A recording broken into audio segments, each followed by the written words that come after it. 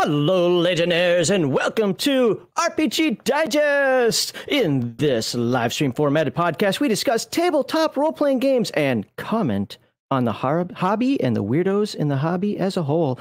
I am John Maxley Auschlow, your favorite, most cherished, mistaken, identity-stealing, bully, whatever the hell else I was called this week, curmudgeon, critic, and judge, executioner. I want to be executioner. Along with me today is the doppelganger of Heathen Dog. You won't even notice a difference because Heathen Dog is not here today, but I have to explain that to you because you're going to think he's right here next to me. We have, from Unscripted and Unchained RPG Reviews, DM Bloodworth. How you doing today, Good sir? everyone. How's everyone doing? We both have glasses, so that's the one part of the doppelganging that I got right. There you go. Oh, well, I'm happy to have you here. Thank you very much. It's going to be fun talking about Castles and Crusades and whatever shenanigans we get into in segment number 2. But I always ask Heathen Dogs, I've got to ask you, how was your week? My week was actually a very good week. Another week of gaming, another week of getting to the next weekend. So it's always great, when your job allows you to get to the next weekend before it kills you. That's how I start rating things now. Is like, do I get to the weekend, through this work week? So, so that's all that matters. And looking forward to a nice holiday break, which is coming up in about 2.5 weeks. I'm on the last week of my break. Actually, I technically go back to work on Friday. I'm hoping they let me telework, but if not, well, then they don't. But yeah, I've had basically a month off. It's all use or lose stuff. Like I had to use it or I'm done. And I still have hundreds. I've got weeks of vacation that I could take. So we'll see what happens there. Yes. So otherwise, it was a great week. So I'm sure you had the same good week. I wanted to comment. So I had a colonel that that I worked for when I was in the Air Force back in the day. And something he said stuck with me. And for all the people out there who think I'm a negative person, like, oh my God, he's so hateful and negative, he's going to die young. And wow, he taught me something. And he said it to everybody, but I let it soak in, which is like any day you wake up and the sun is still shining is a good day. Yeah. And I combined that comment with something Garthon said a long time ago while we were in the Air Force. He says, life sucks, get a raincoat.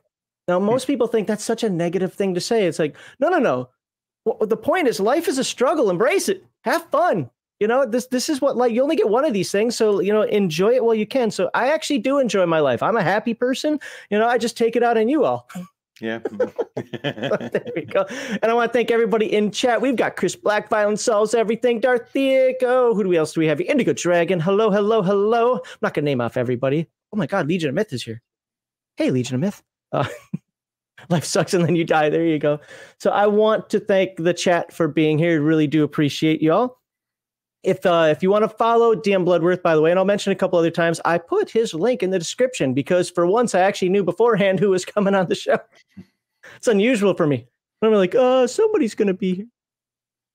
So my week. What did I do this week? This week was such a change of pace for me because I stopped writing for a little bit because I don't want to get that writer's burnout. Plus, I'm having a couple people look over what I've been writing because if I go any further forward with my current methodology and they're like, no, this methodology isn't working, it's just going to be a bunch of wasted pages. So I've got some people looking that over and then, I hope to get back into writing soon. What else? My wife made me go out and see sunshine. Uh, what did we do? I forgot what we did. Oh, we had to buy a ladder. So we have a faulty smoke alarm in the house, and I don't know what that's about. So I had to order some smoke alarms, and I've got those high ceilings because people in the South apparently like high ceilings. So I had to get a ladder. And she made me go outside. What the hell's up with that? She not know I'm a nerd. All right. Trying to think anything else interesting going on. I can't think of it. We're only 5 minutes in. We don't normally start our topics that quickly. Let's get this sliding over here. So, what did you think of? Other than it was way too long. Everybody knows this. Even I know this. But you know what? It had to be done. Sometimes things go long, but it had to be done. And I appreciate everybody who was on there, whether the person was there at the beginning or the person came in halfway through, whatever. But absolutely appreciate everybody who's on there. But what did you think about the Friday, our commentary and your stream?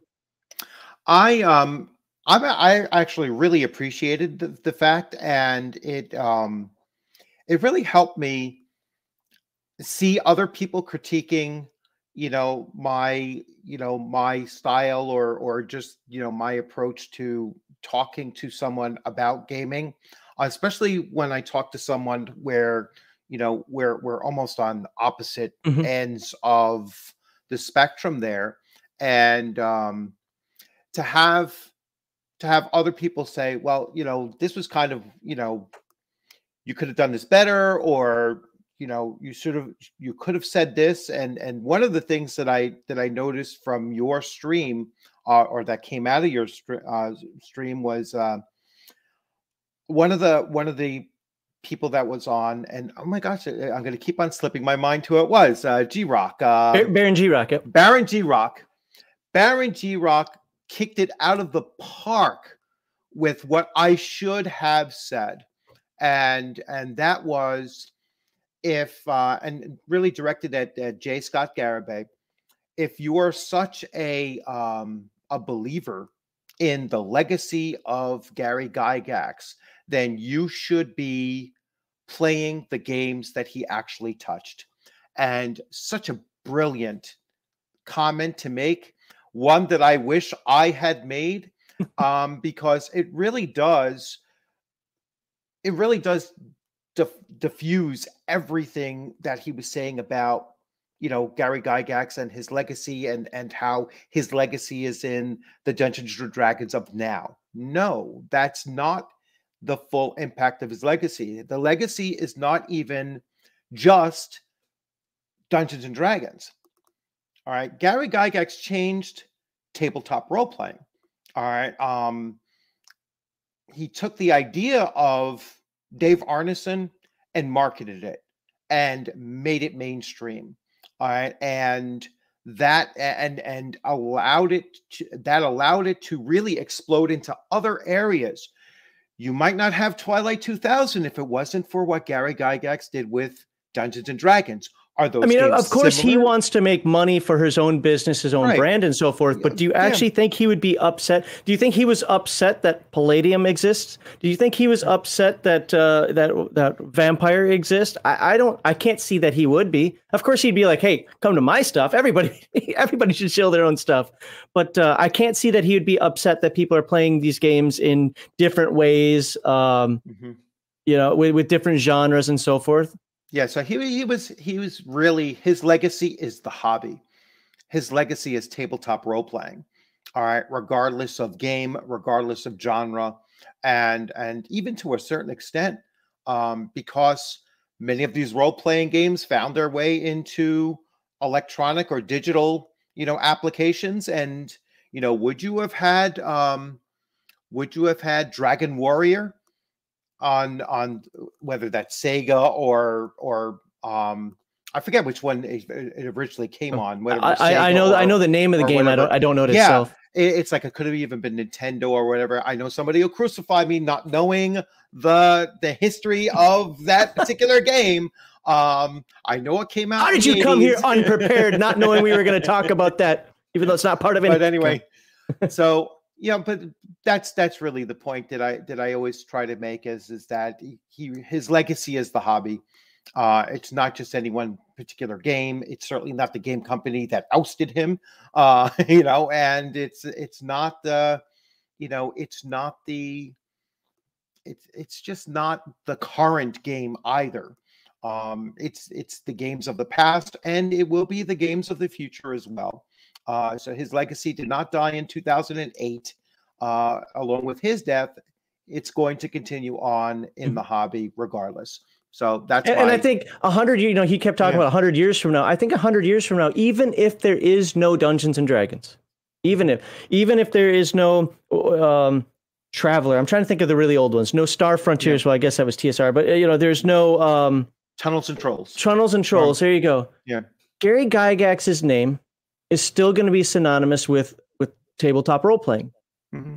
Because he was the one, for better or worse. I would argue, and I only argue in a nuanced sense, not in a that it matters sense. That it wasn't him. This is kind of one of the points that I was making on that stream. Is like, there were play testers, there were people he talked to, he didn't do it in a vacuum, but his name is the marketing brand. His name is the one that pushed it forward. And he did take that extra effort to go forward.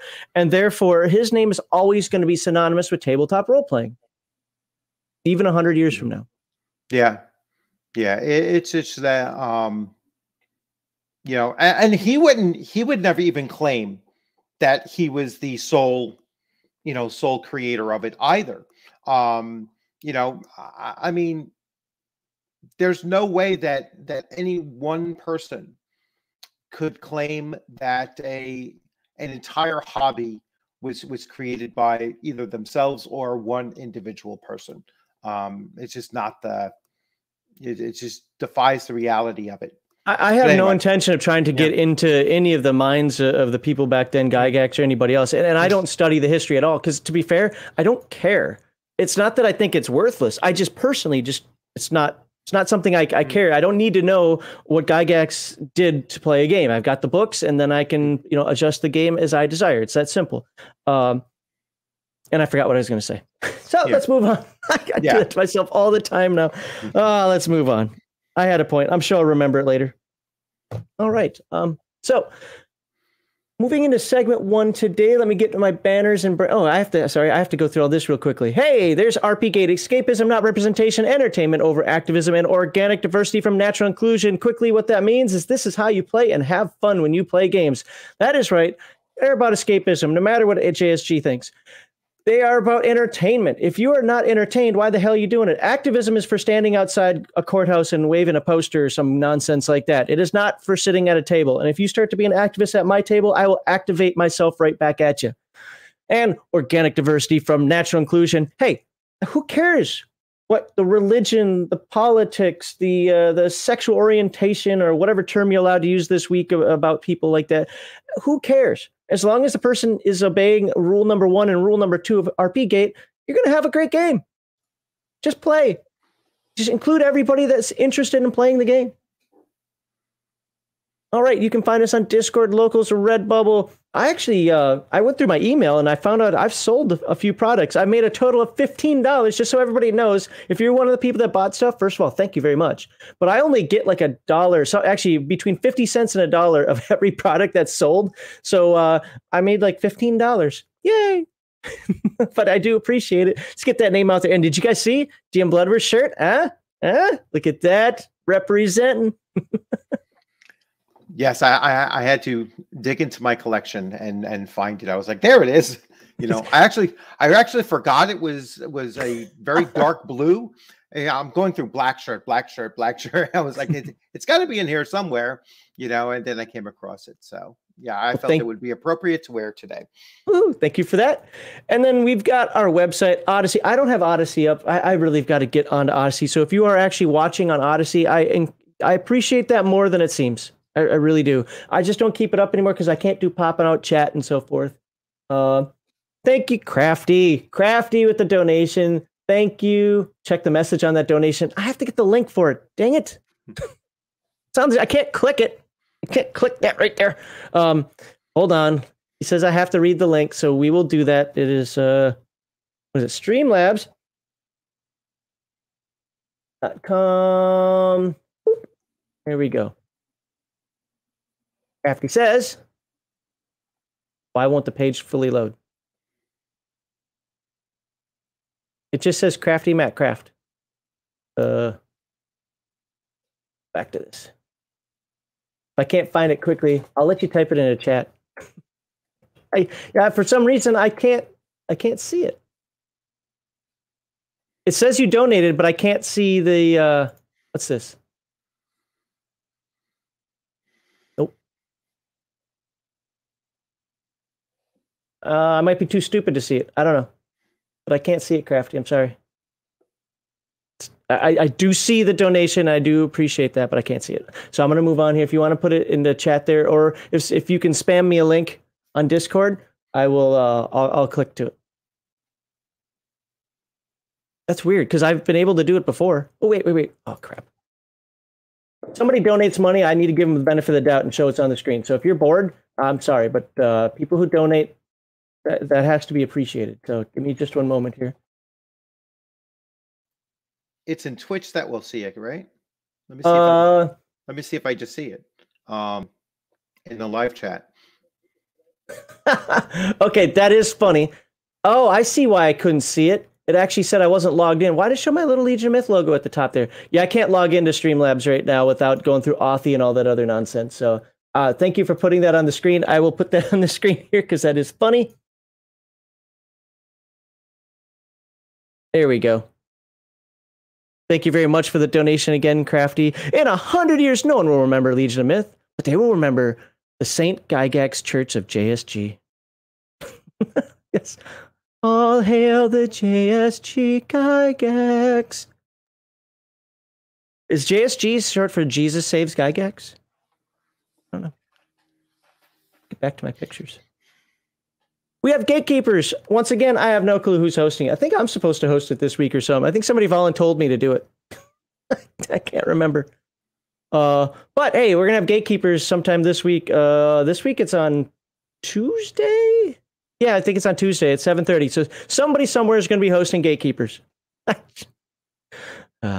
And of course, I want to thank our monetary backers, which we've already gotten some bits and some subscriptions, not subscriptions, donations. Thank you very much. If you want to donate to us, you can give us some cheers on Twitch. You can give us some super chats. By the way, man, the amount of money that YouTube and Twitch take from you, if you want the best bang for your buck, scroll on down there and look at that PayPal.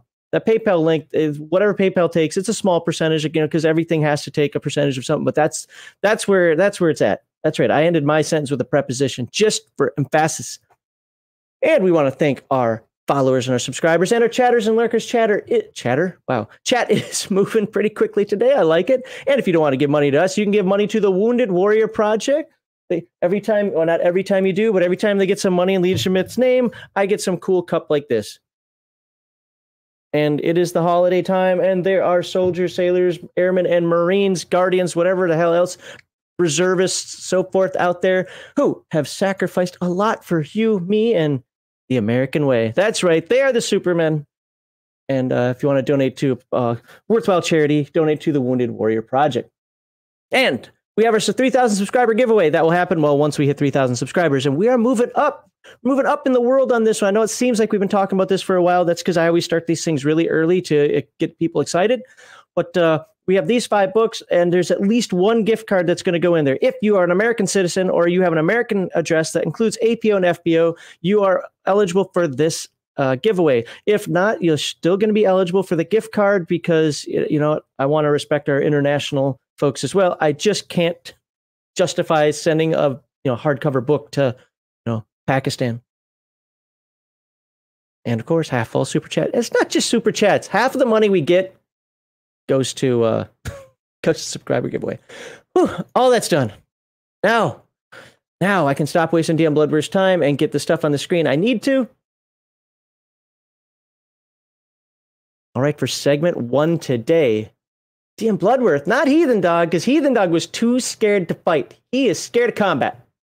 DM Bloodworth and I are going to talk about castles and crusades. Get it up on the screen here.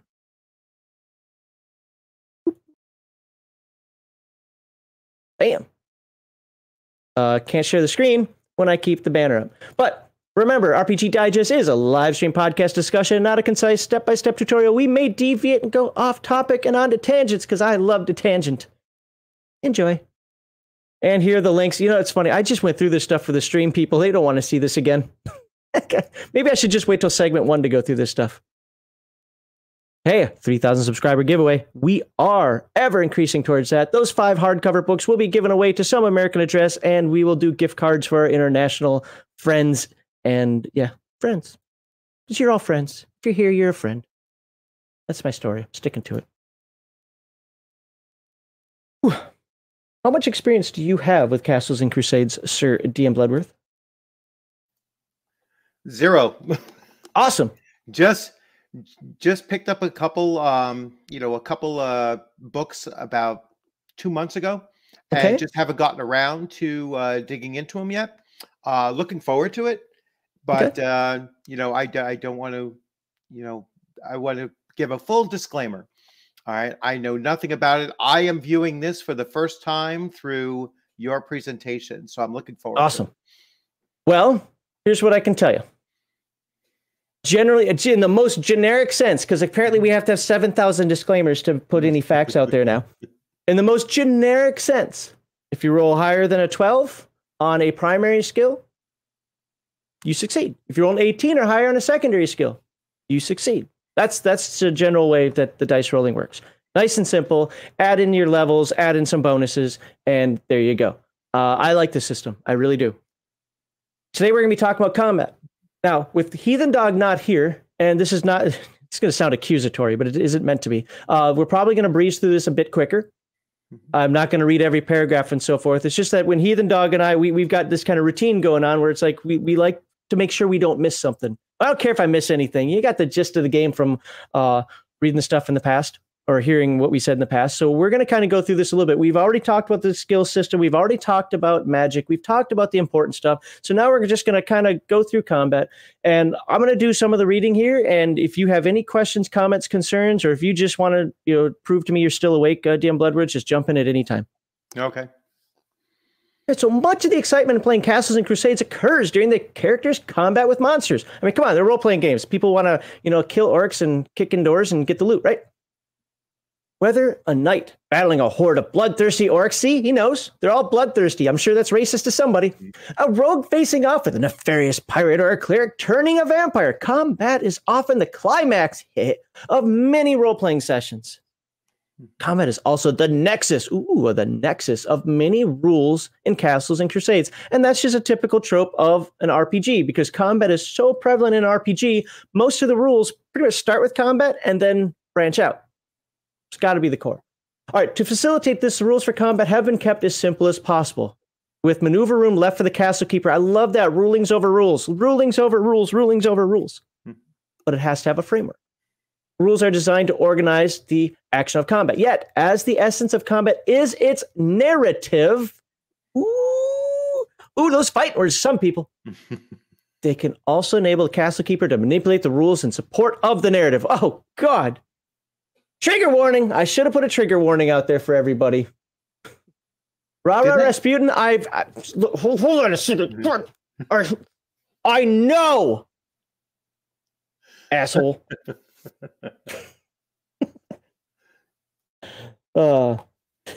He's always messing with me. I love it.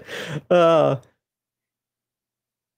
it's funny because my wife was like, why do you watch the Vikings games? Because every time you turn them on, they start to lose. Just don't watch them. Watch them after the fact and they'll win for you. I'm like, I can't help it. They're my Vikings. It's the one thing I've left from Minnesota.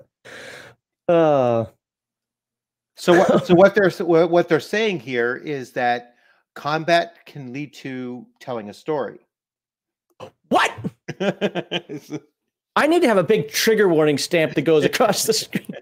Wait, hold on. I can do it this way. Can I do it this way, or would I change everything? Screw it. I'm not going to try. I was going to put up the gatekeepers. Yeah. Oh, man. All right. So when a combat occurs, each participant will want to take action, unless you're me in my last Starfinder game that I played where I didn't get involved in any fight at all because I wanted to prove to them that it was unnecessary. And I succeeded. And they got mad at me. Yes, Chris Black, nice. The most common action will be an attack on a foe, but might also include, for example, drinking a potion or casting a spell. To facilitate when a character or monster can act, combat is broken into a series of time measurements called rounds. Each participant in combat generally gets one action each combat round. All right, pretty simple right there. Combat round comes up, you roll some initiative, you get your combat, or you get your action, and then we press on, right? Each participant acts during the round in an order established by the roll of a D10. All right, second edition people, that's a thumbs up. This is called initiative. The character with the highest initiative acts first. All right, so higher is better. Good. And each character in turn performs an action until the last character with the lowest initiative roll has acted. Like that. All right. Here's a sample combat round. All right, let's take a look at this. Example. Let's just go skip right to the example. Angthar? Is that his name? Angthar? Yeah. Angthar, 5th level barbarian with 14 strength, attacks a goblin with his battle axe. All right, he's going to cleave that goblin in two, I foresee.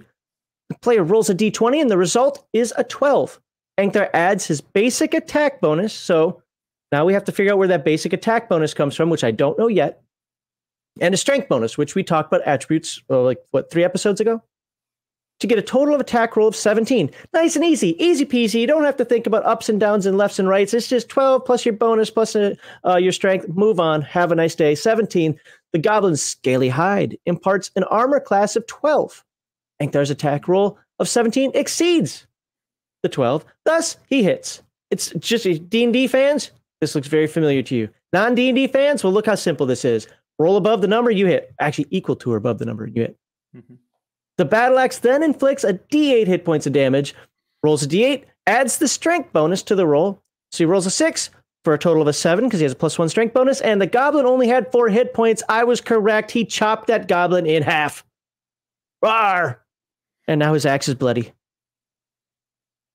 Right. Now, if Angthar had only inflicted 2 points of damage, the goblin would have survived the attack, and it would have got to attack back. I think anybody who's played role-playing games understands that. And if you don't understand that, then my suggestion for you is buy Castles and Crusades 8th printing and read the rules for more clarity. Let's check out these combat terms. This has been a pet peeve of mine, and it's not this game. I'm suffering through this right now with the Palladium stuff. And it's a pet peeve as a personal preference, not as in Max is complaining about bad writing again. I don't like when combat terms are separated from the game terms. Just mix them all together at the beginning of the book. Then I know that there's one place to look for terms. Personal preference. It's just like some people like character creation at the beginning of the book. Some people like the rules and the character creation to follow. I get it. I'm just saying that is my preference. Do you have a preference on that, or does it not matter to you at all? Yeah, I prefer it in both, to be honest with you. You know, they should have a glossary of terms at the back of the book. With page numbers. That's always helpful. I hate when they have it in there. It's like, well, let me see what context they're using it in. So that they should have that combination of index and glossary. Okay, which is always nice. I will take that for consideration when I write my book.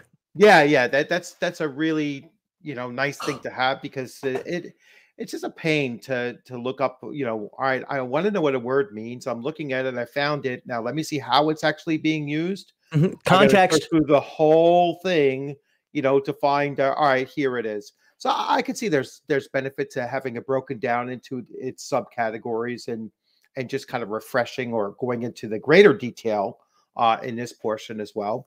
So so something just entered my noodle right here, and I remember a debate. Oh, this must have been 20 years ago. I think I was just out of the Air Force. We were playing 3rd edition D&D, and this kind of goes back to the segment last week, and this whole idea we're going to talk in segment 2 today at some point about context. Games have the right to change the context of a word to fit the game. Mm-hmm. Let's just use an example that we all use and nobody complains about except for the strongest of the weirdos. Dexterity and agility are 2 different things. Mm-hmm. But when you're playing Dungeons and Dragons, you make a dex check to do agility checks. Nobody cares.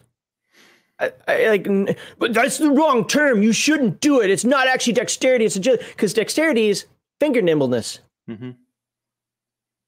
Agility is your balance, your reflex, and so forth. But for simplicity's sake, they roll it into one, and nobody cares.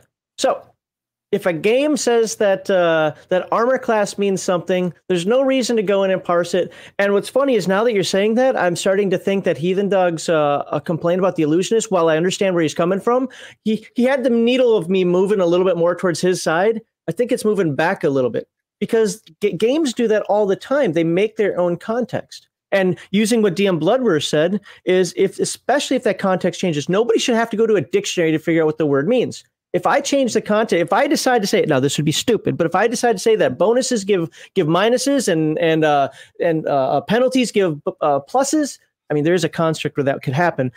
But still, if I want to say positives, negatives, positive, as long as I define it here, I'm allowed to do that. That would be absolutely asinine. Mm-hmm. But you get what I'm saying. So yeah, a glossary of terms always welcome. For modules have a pronunciation guide. Oh my God. If there's one book that needs a pronunciation guide, is the game Shard, the Shard RPG, because the person was so enamored with his own world that he's got all these weird words and so forth in there. And I couldn't follow the story anymore. Like his actual narrative for his world, I couldn't follow it. All right. So we got armor class. We already kind of talked about that a little bit in that example. Attacker, bonus to hit, combat rounds, about 10 seconds a time. That's important. We have combat maneuvers. This is something I like to see.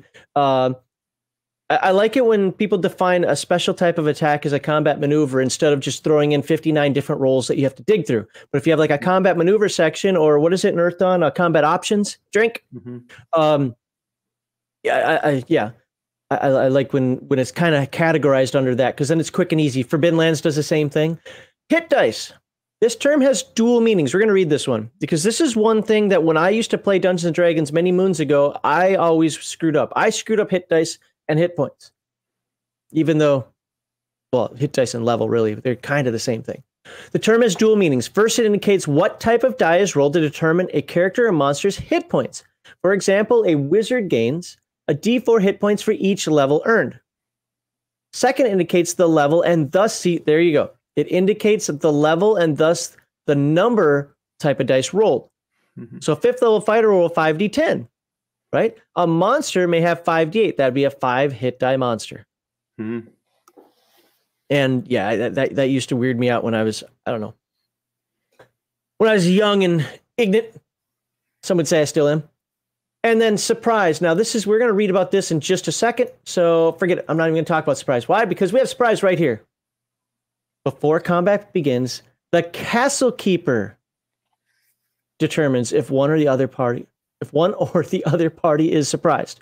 Surprise is a situation in which the adventuring party happens upon monsters and neither is aware or expects the other. I'm reading that slowly, one, so that we can digest it a little bit better, because I was told I talk too fast, but also because I'm trying to visualize it as I'm reading it so I can explain it correctly. Surprise establishes who becomes aware first. The group that successfully surprises the other gains a free combat round in which to act. Wow, that is a great sentence, by the way. This is how you write a technical manual. I love it. Mm-hmm. Those that are surprised get no action. So you understand that? Mm-hmm. I get to attack, well, DM Bloodworth, because, you know, he's the guest, he wins surprise. He gets to attack me, and I get to stand there like a lump on the log. After the surprise round, combat proceeds normally. So with the initiative rolls and so forth. So far, I haven't seen anything about rolling surprise, but maybe that'll come up in a moment here. Surprise may involve a situation where two characters or groups are unaware of each other, or the situation where one group is attempting to surprise another, an ambush, so to speak. I already did drink. Damn it, Crafty, I already drank. Before any surprise roll is made, the castle keeper must determine if surprise is possible. A group that is aware of another's presence cannot be surprised. Well, that's pretty simple. Very, very clear in paragraph format, but I'm reading this like a bullet formatted paragraph. This is good. Situations often arise in which one group is not able to surprise another, such as if they have to pass over a hallway strewn with dead leaves that crack and pop when stepped on. Great, great visual. Mm-hmm. Thus warning the inhabitants of the room down the hallway. This is one of those things that I've always struggled with doing dungeons. I think you and I talked about this maybe once or twice or 5 times in the past, where one of the things I struggle with like dungeon adventures is like when you're clanking around in your chain and plate mail armor and blowing fireballs off everywhere, how does the rest of the dungeon not just come out after you? Like, I heard a big boom on the floor up above. I'm not going to check it out. I'm just going to stay here and keep doing my business. Like, You served in the military, right? Fair. Okay. Touche. It's like, good enough for government work. Wait. No, I didn't serve in the military. I served in the Air Force. We'd be smart enough to run. Right. Boom. I'm not staying here for that. I'm out. Go get the Army to check that out. But yeah, okay, good point. Okay, they're having a conversation in chat. I do like watching the chat move. Keep having conversations with each other. Even those instances in which surprise is possible, there's always a chance something could go awry and the surprise fails to occur. If a part, okay, so maybe we start to get to dice rolls now. If a party can be surprised, a wisdom attribute check is made by the individual. That's the right check to roll. By the individual group with the best chance of succeeding at it. So only one person rolls. None of this. Well, he failed. Can I try too? No. Oh, well, never mind. I was wrong. Or by each member of the group individually. I don't like that. No, I honestly, I don't like that. I like the first part. Because when you have like 17 chances, okay, there are only 5 people in the group. When you have all those chances, you may as well just say you succeeded. Thoughts? I personally liked it before they got to the rolls. I mean, just use your common sense, which side would have had, a better chance of being surprised. And the keeper just goes with that. So what I think this might be trying to emulate, though, is the Han Solo stepping on the stick thing. He had surprise, but then... Yeah, I do like, if you are going to roll, I love the fact that they tie it to wisdom. Because it's just, how experienced are you as an adventurer, kind of trying to be aware of your surroundings and using all of your sensory, ability. And that's a wisdom check. So it's a very, very good attribute to tie it to. So I would go with either or. I would do party surprise, not individual. Yeah, same here. Yeah.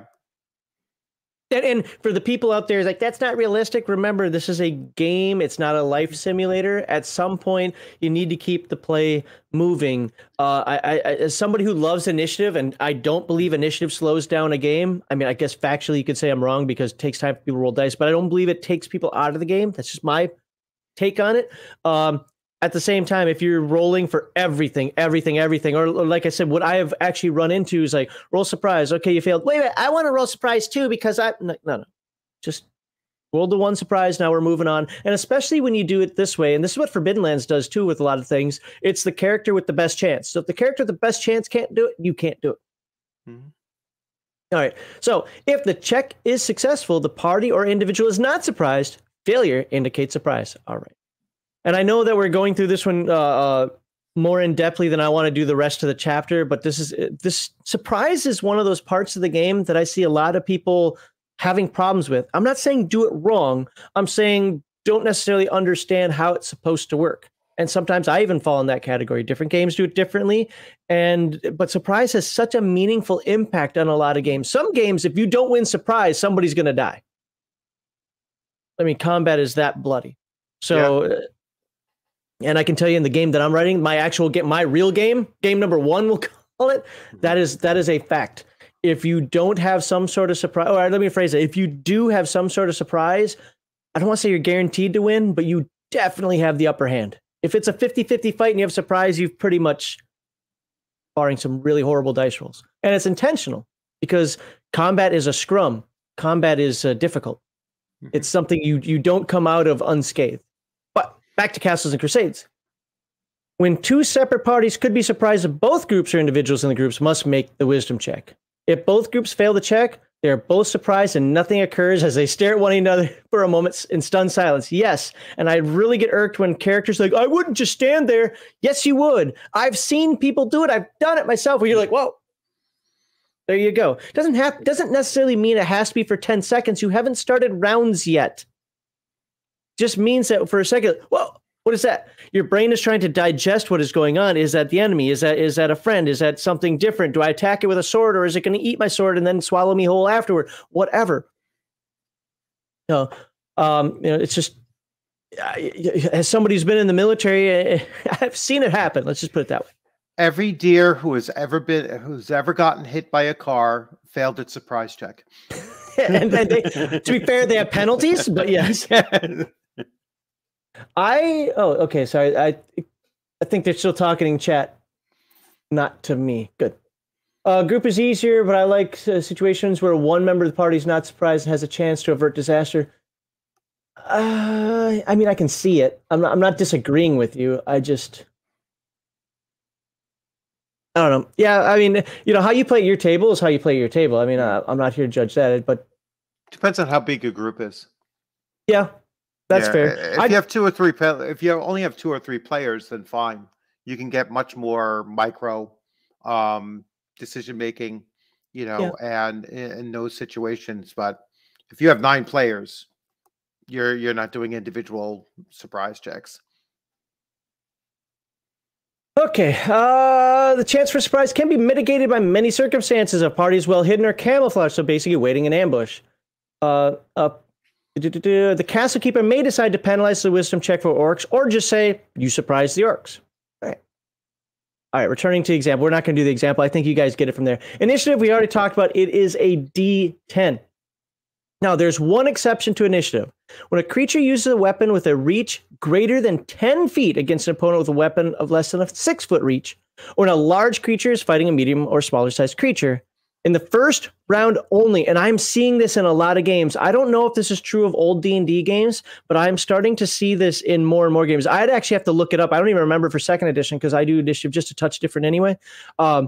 If this is true, maybe Dan Bloodworth remembers. I'm not sure because you run a 1st edition campaign. This isn't true in D&D, is it? Where in the first round, a creature with longer reach gets pretty much gets to attack first, right?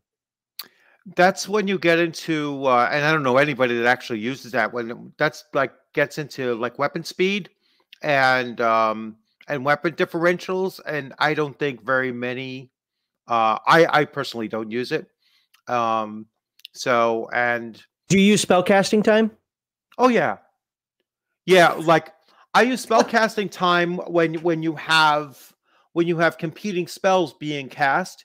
And then I see, well, who would actually have, whose spell will go off faster, and I have spellcasting time. Just came up in my campaign last Monday, where the druid that the player characters were getting ready to fight started doing his call lightning 6 rounds before he made his presence known, and he still needed another 4 rounds to pull off the spell. If he waited, he would have had a much better effect of being able to cast it on time on top of them before they were aware of him. Instead, he started getting pelted by arrows from the ranger because he was a dumbass, and he basically stepped up and revealed himself too soon. So spell casting I will if I have competing magic users. Okay. Certainly use that spell speed to come. So I use it in 2nd edition. I use speed factor in 2nd edition because I use spellcasting times also. Mm-hmm. Now, if you take out spellcasting times, and it sounds like for the most part you do, you just do it in the competing sense. Then I can see not having weapon speed. But it's to me, it gives that wizard that one last little chance of somebody with a 2-handed sword swinging really. I'm gonna get this thing on you, and you go magic missile or sleep. So I can see the point of it, but for some people that's too much math. I guess that's all I would say is if you're using spellcasting time, use speed factor. If you're not using spellcasting time, well then why would you screw the fighters? Make them have speed factor. Well, it's also when you have simultaneous initiative, you're going to adopt other rules as well. Sure. Yep. But this is anyway. Oh, did you? I thought you froze for a second. No. Yeah, no. Sorry. This right here is something I've been seeing in more and more games, and I like it. In the first round, if you're a large creature versus something small, or if you've got a really long weapon, some long pole arm that's made to keep people at bay, that's the whole point of it. In the first round, you get initiative. But it's only for the first round. And this rule only applies to the creature with the shorter reach or smaller creature approaches within 10 feet. Of course, you got to be within the weapon range. Such action counts as the action for that round for the large creature. So it isn't an extra attack. It just says, I go first because I've been waiting for you. Mm-hmm. Combat actions. You can attack. You can cast a spell. That is considered a combat action. You can move. Well, how far can you move? Well, if no other action is taken, a character or monster can walk a distance equal to his full. Oh, now we went back to bad English. Equal to his full movement rate. Full movement also includes jogging and running. You can use an ability. Character or monster may perform one class or racial ability each round. Some abilities, like spells, take more than one round to complete, and that would be obviously in the spell description. Some monsters can.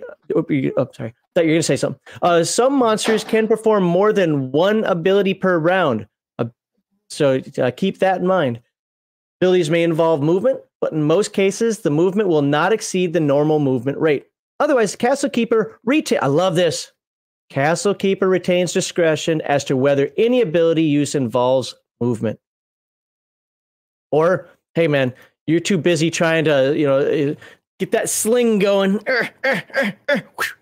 So I'm going to let you have half movement. Rulings over rules, and sometimes you might not like it. Most Castle Keepers or Dungeon Masters or Game Masters or Storytellers, oh my, they are reasonable and fair. You can use an item. Now, what about non-lethal and multiple actions? Well, no matter the type of action attempted, it is up to the Castle Keeper to adjudicate how long an action takes and whether it can be performed in a single round. There you go. Most actions occur in a single round, or if they take longer, the rules for specific actions usually detail how many rounds the action takes to complete. Violence solves everything here. A lot of people have played Hackmaster, and I haven't. That's one of the older games that I actually never got into.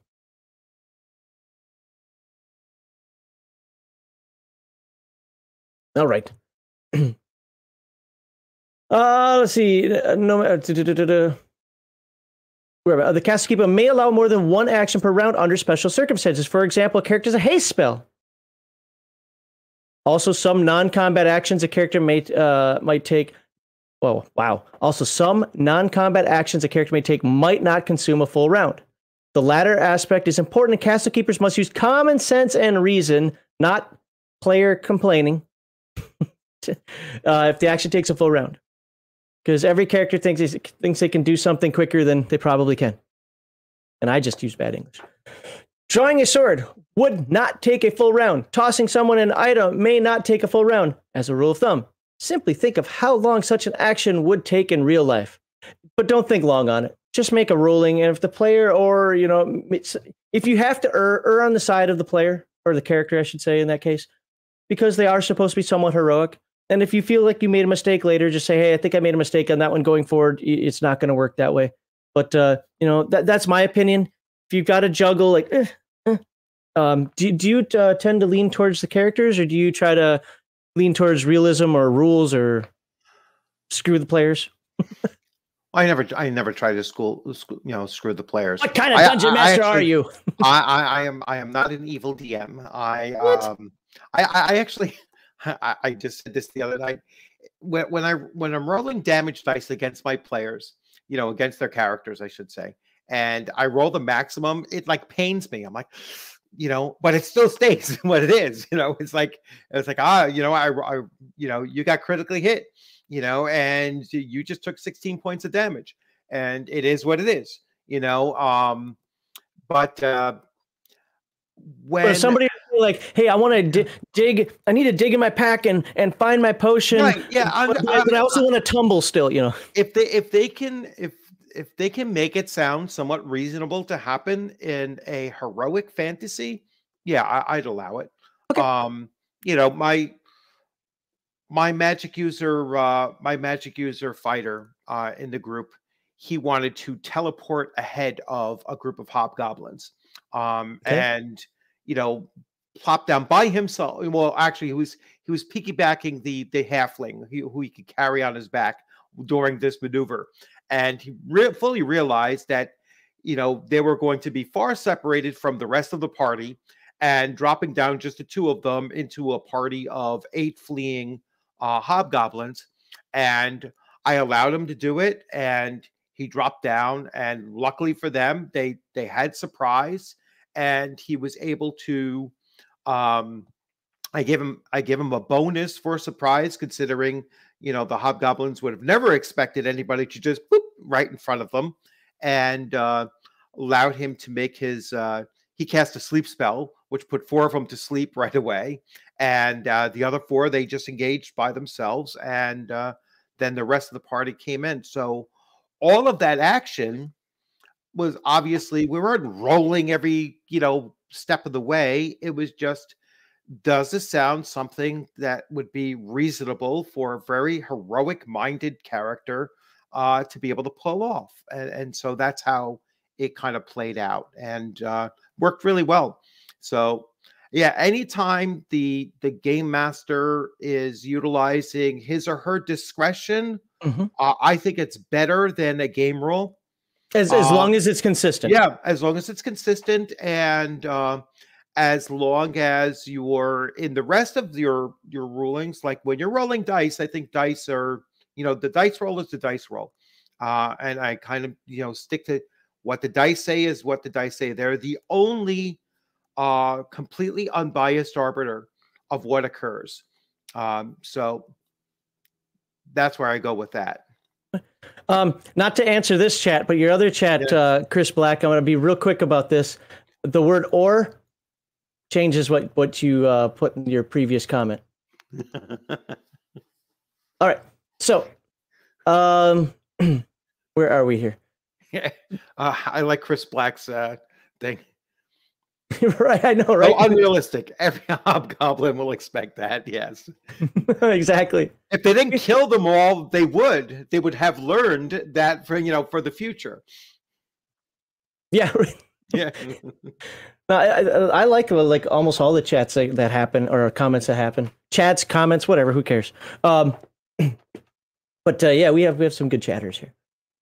Where was I? Oh, movement. So once initiative survival is determined, each character or monster involved in combat is allowed an action. One allowed action is movement. Movement, like the combat round, is an abstraction. All right, so it's an abstraction. Movement can be increased by jogging, double the movement rate, or running, quadruple the movement rate. Drop all fractions to a minimum of 1 foot. That gets petty. I'm glad it's in a rule book. This is not a problem with the rule book. I really get annoyed when players do this stuff. I can actually eke out 6 more inches. Shut up, you're right there. Even a sprinter, might be 3 inches different on one sprint than another sprint, So, but in a rule book, because again, it's based on miniature wargaming at some point, we still have those traditions in there, so I get why that's in there. To translate the movement rate in inches, hexes, or squares, well, really hexes, everything else is wrong. That's right, I said wrong, because I am the authority on this stuff. Me, and only me, always hexes. Divide the movement rate by 5. I love the internet trolls that come out there and accuse me of all types of stuff, because I'm just going to meme it all now.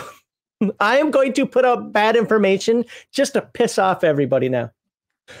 An attacker can move 1/2. Oh. An attacker can move 1/2 his movement rate and still attack. See, 1/2. No attack is allowed if a character exceeds 1/2 his movement rate. Okay, so there you go. Nice and simple. And I didn't read this beforehand, but I kind of assumed that's what the rule would be, because that's what a lot of games do. So obviously I've already been violated. Violated by what? What'd I miss? I missed something.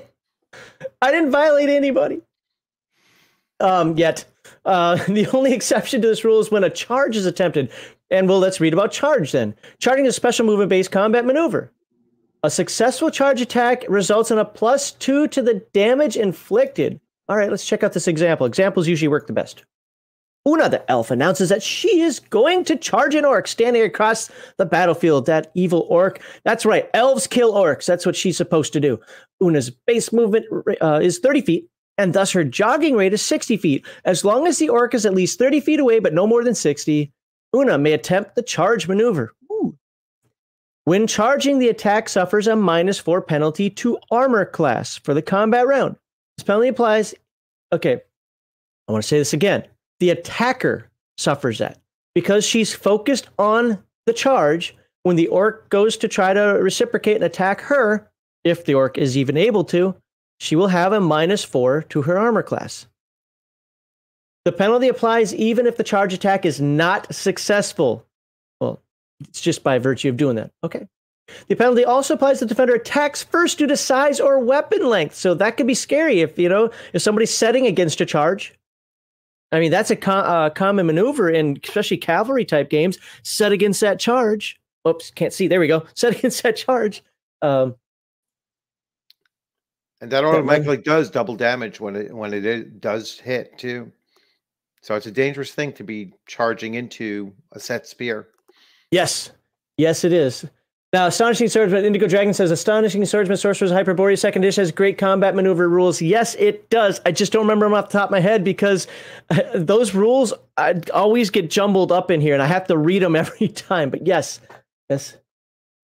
It's just a weird term to use. Would you jog to attack the Eric? I doubt that. Well, it's a game term to say how fast you're moving. Basically, it's saying you can move up to double your movement rate. Because after that, once you start getting into running and sprinting and so on and so forth, you're focused on the run. You're not focused on, I still can attack. But to be fair, not everybody has to just walk into battle. You can jog into the fight and use that momentum behind you. I think it's just, again, there is a kind of a miniatures or a wargaming component behind it.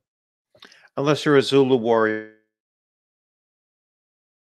What? So let me put this on the screen because I want to read it a little bit better. I can't manage tracking all of combat 1 second at a time with everyone acting simultaneously. Also tracking every time you get hit as a separate injury that has to be healed independently. Wait, what? Okay, I hope somebody was talking about something else in chat because I don't think that was directed at me.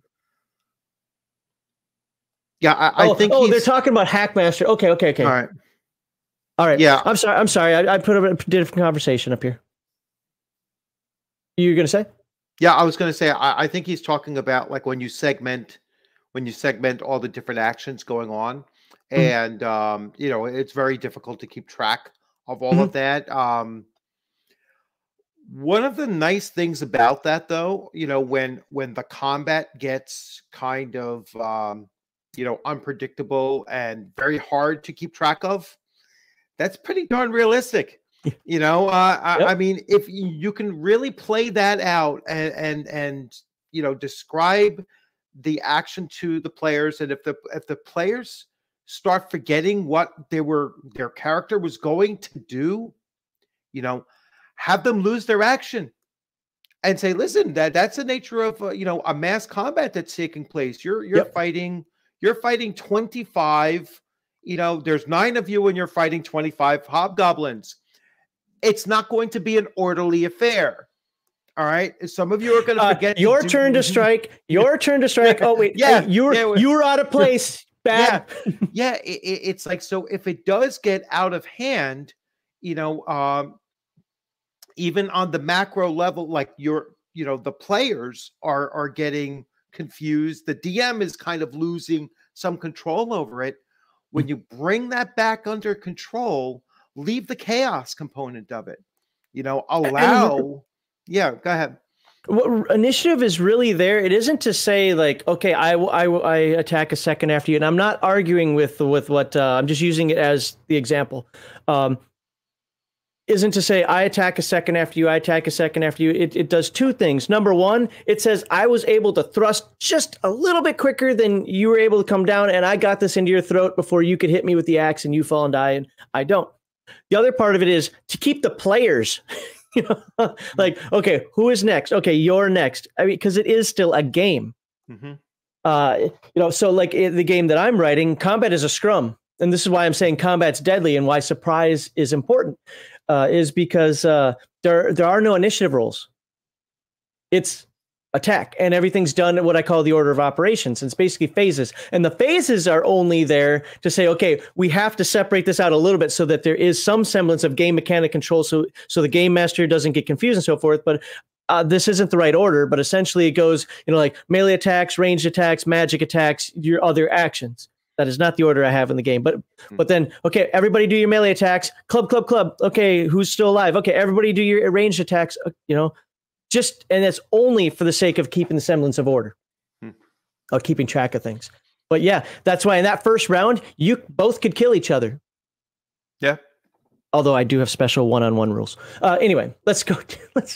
So other things characters can do. You have ranged combat. I think everybody knows the idea of shooting a bow. Medium range results in a -2. Long range and a -6. Now, you second edition people will be like, whoa, it's supposed to be -5. Well, this is Castles and Crusades. This is not AD&D second edition. So it's -6. That's all you have to remember. Normal attack for short range, medium attack -2, long range for -6. And I think that is a fair penalty, especially when you consider that you add your levels and all this other nonsense into rolls, right? Okay. Let's go to unarmed combat. Grappling. These are usually the rules that mess with people the most because, but here's the thing. First of all, D&D's grappling rules are just bad. In the original AD&D, second edition AD&D and so forth. I don't know about basic. I'm guessing it's somewhat the same. They're just bad. But that's fine because they're meant to be an abstraction or random abstraction. That's part of the problem with it. Most games can't get grappling rules right. Unless you think of it like this. It's just an abstraction. And this is something that I had a hard time with, especially in the 90s, because I like to visualize everything exactly. It's like, no. And I took martial arts. I took Kung Fu for a while. So I'd be, no. If he does this punch, I can grab his arm. And, it's like, no. And I'd argue with game masters over this stuff. It's just an abstraction. And the more abstract the rules, the better I like it. I think, again, Forbidden Lands has the best system of abstract grappling rules. If I make my roll, you are grappled, you cannot attack. I don't care how you describe it. You're pinned to the ground. I've got you in a foam Nelson. I'm holding your two wrists. I'm telling you, don't punch yourself, don't punch yourself, don't punch yourself. Whatever it happens to be, I'm preventing you from attack. And there you go. Now you can use a dexterity or strength or whatever your game system allows to try to get out of that. But it's going to take up an action to do it. That's all it needs to be. It just needs to be, I made my grapple. What are you doing with it? How that's described is up to in this case, the Castle Keeper or DM Bloodworth or even the player. Like the player's got to go, yeah, okay, he got me. Oh, I'm in what do you call a straitjacket hold? He's bear hugging me. The problem with D&D, at least second edition, with that stupid chart, is like, how did I go from a bear hug to a noogie? It's like, how did that happen? All right, the attacker rolls a d20 and adds his bonus his bonus to hit. Sorry, plus any strength modifier. That's it. Bonus hit plus modifier. A monster's bonus to hit is equal to its total number of hit dice. So a 3d8 hit die creature adds +3. It's easy. If the total is greater than or equal to the defender's armor class, the attack hits successfully, and the defender. It hits I can't read all of a sudden now. Successfully hits the defender and inflicts damage as determined by the class or monster description. So what does this grappling down here say? The attack makes roll the hit. We got that. Should an attack be successful, the defender is held and cannot act except, there you go. Nice and simple. I've got you. The kobold is holding you. What are you going to do? Well, I had my sword like this, so he shouldn't have been able to bear hug me from the front. He did. He slid under your legs, grabbed your nuts, and now you're held because you don't want him to squeeze harder. I don't care what the reason is. You're grappled. The defender, considering the nature of the attack, is considered pinned or held. Unless already laying on the ground, a pinned defender is considered standing. Okay. So held. Like, got it. Nice and simple. I like these rules. What do you think of these rules? Simple is best. And yeah, definitely does not need to be as complex as as other game systems have made it out to be. So yeah, perfectly reasonable to say, you made your roll. Now the opponent needs to try to respond, and doesn't need to be more than that. I don't know why they ever tried to make it much more nuanced and complex than I think it was really the war game simulationists in them.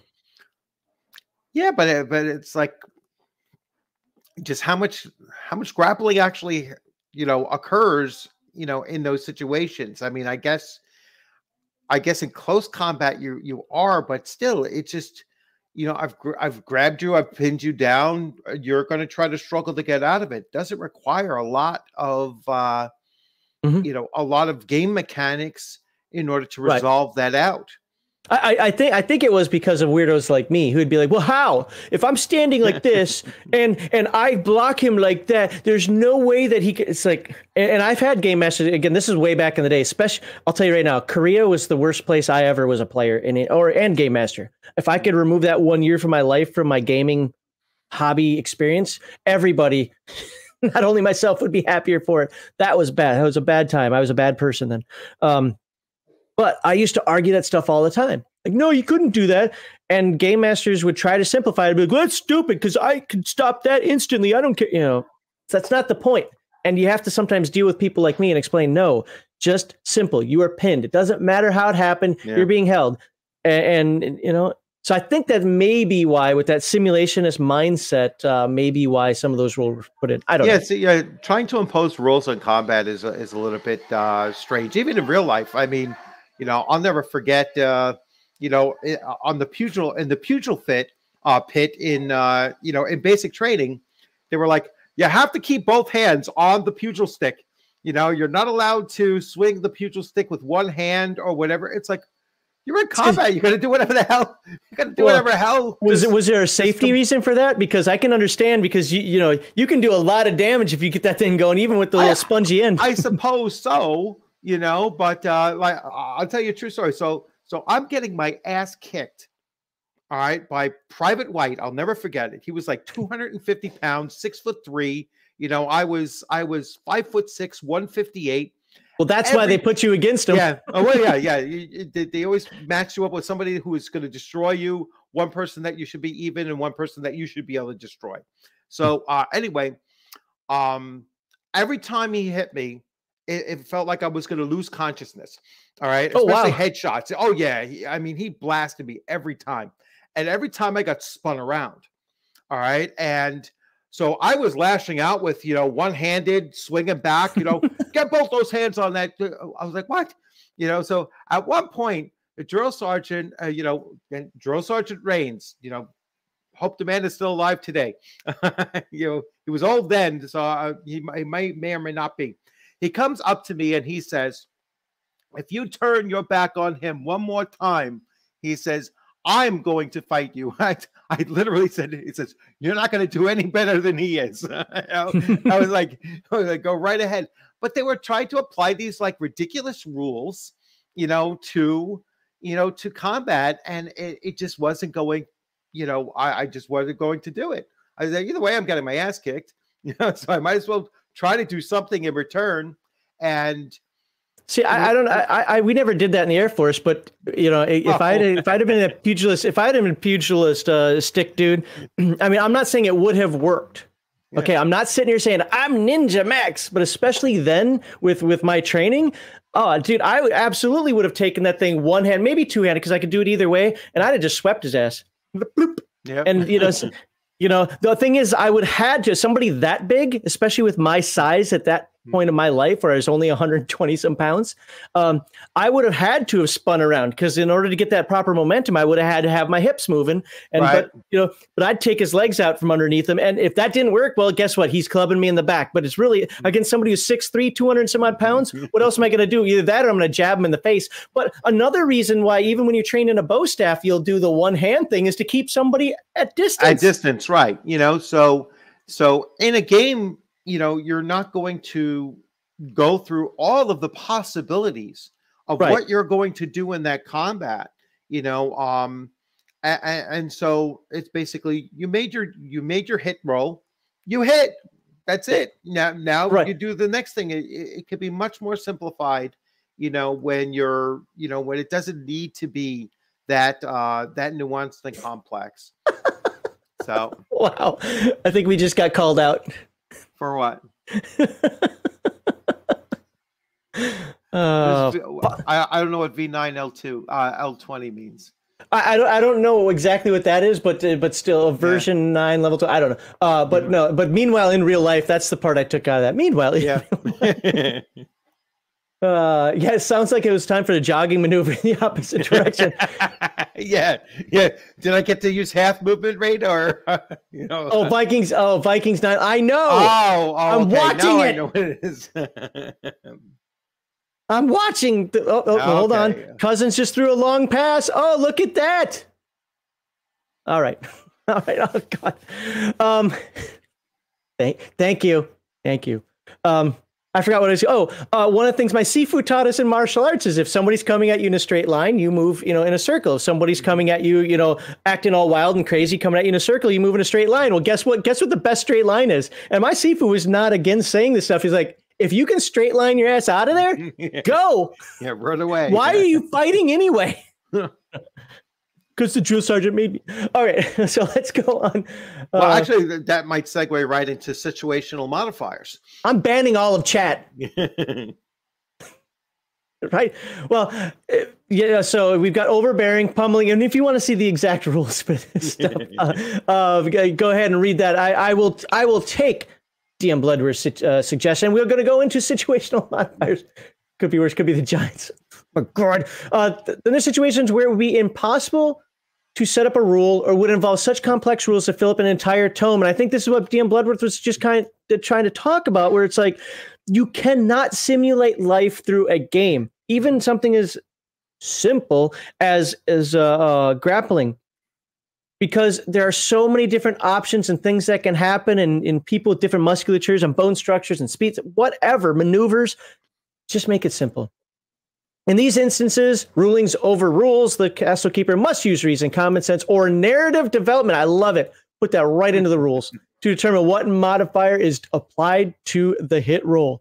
All right. I'm not going to go through the example there.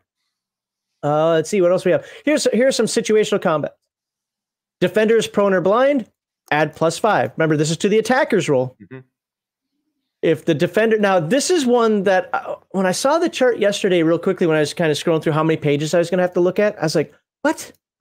Defender prone and defenseless. Why? Plus, that should just be a coup de grace kind of thing. But I could imagine it for ranged attacks. You have to think a little bit outside the box. Or let's be fair. How many times if you understand the history of knights and heavy armor, man, you'd be laying on the ground and they'd be smacking at your armor, and the knight would just be laying there dying of dysentery still. I mean, now, it isn't that somebody couldn't find the weak spot. I'm not being ridiculous here, but peasants would come up and they would just bang on them because it was very distracting. So I could see the -10, but at the same time, you could just be a castle keeper and say, yeah, you kill him. Defender at lower elevation, +1. Defender stunned or cowering. That's funny that stunned is only a +2. I would think it'd be higher. Defender invisible or attacker blind, -10. And you can read the rest of these. Don't have to. I like these cover rules. I might not have been Heathen Dog, but somebody commented when we talked about this in the past that there are too many. You don't need quarter, half, three-quarter, and full. You could have just had half and full. I don't think it's that big of a deal. It's up to you. I mean, you're the game master. You can change the game how you want. Armor class is representative of ability, so we know what AC is already, right? That's the target number to hit your butt. Now, shields. How do shields work? Every shield has a +1 modifier to armor class, but the size of shield determines how many opponents the +1 applies against. Oh, okay. Small shields only offer the adjustment against one attacker. Pick. You got 3 people attacking you. Which one are you using your shield for? Medium shields against 2, large shields against 3. I like that. I think that's a nice, simple rule, but meaningful rule. Yeah, I really like that. That's an innovation. All right. Yeah, I don't know if they're the first one that came up with it, but it's certainly not something that I recall in first edition AD&D. You could probably tell me better if it was in second. But that's certainly just a common sense application of game mechanics. So I really like that. Yes, that shield world what was it worth stealing? That rule was in second edition. Okay. I'll be honest with you, I didn't know that. Or if I did know it, I've forgotten it. Oh, great. I'm never allowed to talk about second edition AD&D again because I'm not a master of it. Oh, Jesus. You've been exposed. Well, I've been exposed. Fraud! Okay. Helms. Armor class adjustment for helms apply to strikes against the head only. Do not otherwise adjust armor class. If there's an instance where the castle keeper determines that a blow lands on the head, either through the head being the only exposed target or some other circumstance, the AC of the head is 10 plus dexterity. Wow, that's a dexterous head. Whoa! Each helmet's adjustment is listed in the equipment. A normal helm, for example, is +5 adjustment to the armor class. This gives the individual wearing it a 15. Okay, that makes sense. I'm neither yay or either hooray or disagree. Perfect example of that was when George W. Bush dodged the shoe. Dodge the shoe? Yeah, dodge the shoe. Okay. Yeah, that was a dexterous and very all neck, right? Boom. It's like my wife does that to me all the time. She's like throwing shoes at me. I'm like, I'm not a cat on a fence. Stop it. Cover. And you got the cover adjustment, which we've already seen here. So here's my question, and I'm gonna try to skim through this right now. Is this to both? Oh no, I'm sorry. This is concealed, and this is cover. My God, as somebody who's in the military, I should have caught the difference. And as somebody who's got specific rules for cover and concealment in my, we'll call it my homage to Palladium. Yeah, I should have noticed that this said concealed and this says cover. And this is the right way to do it. Concealment should make you harder to hit. Cover should make it harder to attack you. Cover should make you harder to hit. Okay, I agree with that. All right, magic. You can cast spells. Okay, that's great. Situation, circumstances. There are innumerable situations, situational modifiers which can adjust armor class. Too numerous to list. There's honesty for you. I love it. Castle Keeper shall always bear in mind the current situation or circumstances. And we've got combat maneuvers. Let's look at these combat maneuvers. And why did I skip the? Oh, hold on. Let me make sure. Oh, maybe it's not there. I thought there was a chart that showed. It's basically +5 to -5 is the general rule of thumb. It's just kind of like the skill stuff for your situational. Called shot, -8 to hit. Double damage or critical if allowed. Palladium doesn't have rules for cover and concealment, but I do. And the reason I have rules for cover and concealment is because I use the Compendium of Modern Weapons book when I run my Palladium games. And I want people to be able to take Indigo Dragon. You may not have been there, but I think it was on one of the Friday chill streams. I actually showed it on the screen for a moment. I do have cover and concealment rules for Palladium. Essentially, all it does is it changes that automatic hit from like a 4 or less is a miss, 5 or more is a hit. I change it to like a 12 or more or a 16 or more, based on the cover and concealment. So, because I was finding that the Modern Weapons Guide made it way too deadly, way too deadly, and I wanted people to make use of things like cover and concealment. So, okay, back to Castles and Crusades. You can see different things. So there you go. There your charging information right there. Take a look at that close supporting fire. Ooh. Attacker rolls allies. So, attacker rolls strikes allies. Why not on a 1? I guess a one is a pure fumble, right? So they might not hit anything on a 1. Or pure failure. Okay, yeah, fumble or failure. Or you might use a different chart for that. But this is something that, my players are frequently firing into melee, although they've gotten a little bit gun shy, for lack of better, for a more appropriate term for it. They've got a little gun shy about that, but having this in there where on a roll of 2 to 4 kind of sets it, it actually removes my double rolling because you have to roll, 2 failures means that you hit somebody, but this would actually unify it into just one roll. If you roll a 2 through 4, provided that doesn't still hit your target, but a 2 through 4, it's automatically, hitting your ally instead. So, and I think it's a nice, easy solution because everybody get ready to drink.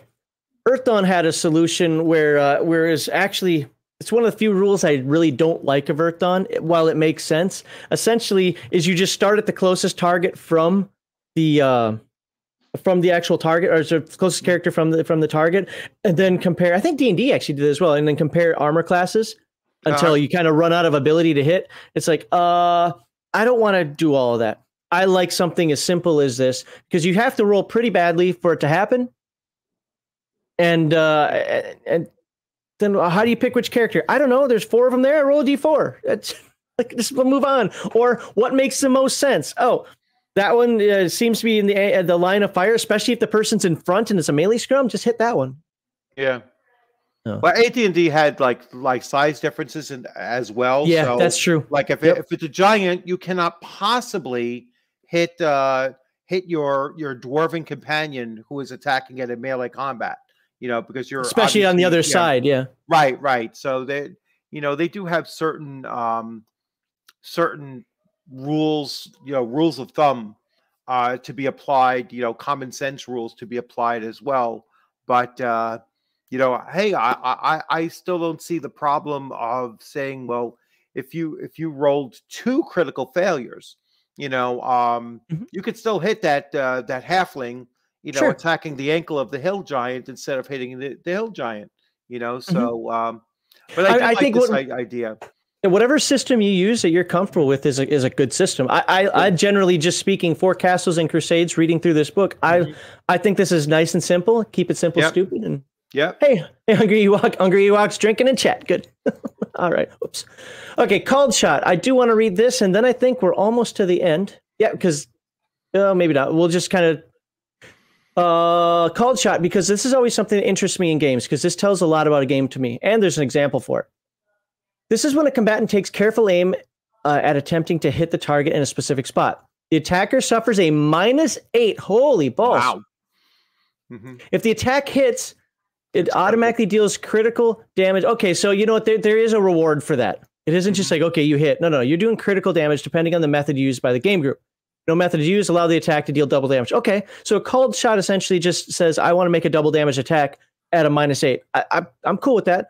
And of course, if you're trying to make the person drop a dagger and you're saying, I'm shooting his arm, something like that, a good game master is going to be like, isn't just be like, well, you do double damage, but you stole the dagger. Come on. So let's see what this half-elf is. Jana, or is it Jana? She's German. The half-elf ranger wants to make a Called Shot on an orc's helmeted head. The orc's armor class, so look at that, bringing in multiple things. Good. The orc's armor class is a measly 13, but its helmet grants it a +2, and the head itself is difficult to hit, granting the orc an additional +3 to the base armor class. Okay, this gives Jana an armor class of 18 to hit prior to adding the -8 penalty to the die roll. Now, here's one thing that is a complaint, although it is consistent in this game. I'm not complaining about Castles and Crusades. It's a game design complaint that I have. I don't like it when games modify both the target number and the roll. Pick one. That's just it's one of the things that I'm actually struggling with as I'm writing my own games, in terms of being consistent about that, because I think it gets a little convoluted for this. It is not a bad game. I'm not complaining about Castle and Crusades. It's all over the place. I would just say for future, in more modern game terms, just pick one to effect. Either pick the target number and let the dice, WYSIWYG. What you see is what you get on the die, or keep that target number static and then roll the die and apply the modifiers after instead of both. It's just an opinion. All right. Not that you can't do simple math. I get it. I'm just saying. If Jenna wants to hit the orc in the head, she must make an attack roll of 26 or better, because the 18 and then the -8 to a roll. If she hits, she automatically deals critical damage or double damage, depending on. So those attacks are no joke. All right, here are the different actions you've got. You can pause it if you want to see what each one does, or better yet, buy the book. Narrative of Combat. Look, I'm not going to read this. So if you want to read, but there's a line here. There's a line that I saw. Where is it? Oh, here we go. It is important to note that castle keepers must be careful not to run one-sided fights. Characters can do the same damage that monsters can do. Let's flip that for a second. One of my pet peeves, and I'm not saying you run every monster to its perfect numerical synergistic conclusion, but one of my complaints is when people play monsters really stupid. And again, I mentioned earlier about how I was a bad person in the 90s. I had somebody light me up. Now, I actually had a story purpose for this, but it didn't even get that far because I got lit up and then, I caused some friction.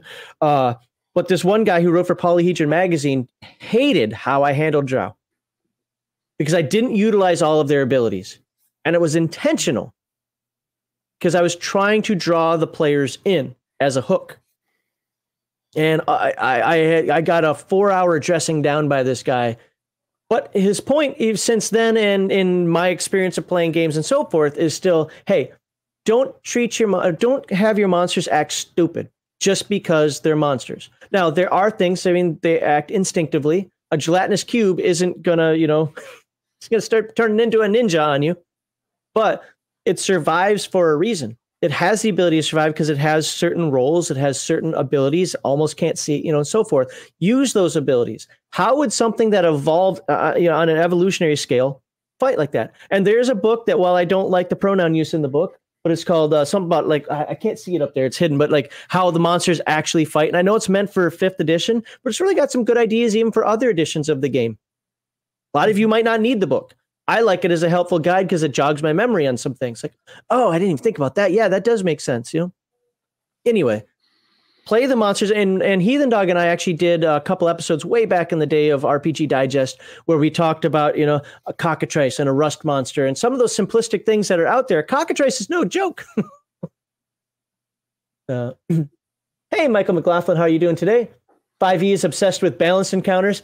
Yeah, I mean, I conceptually am okay with balanced encounters as long as it's not all of them and you don't rely on it like, I have to make this balanced. No, you don't. There's no such thing as a balanced encounter because you can have a whole ton of different things, from spell selection to just the way the dice come out to, you can build, I could build one creature that can take out an entire party if the party, say, fire-based.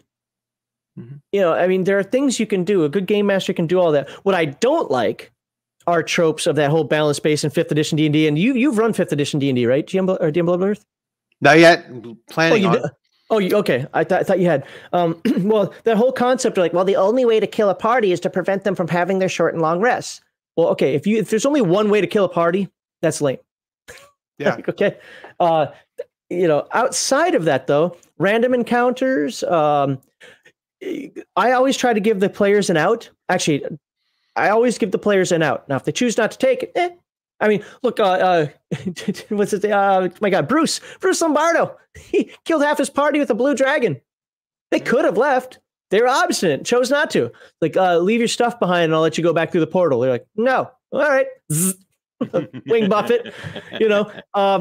Guess what?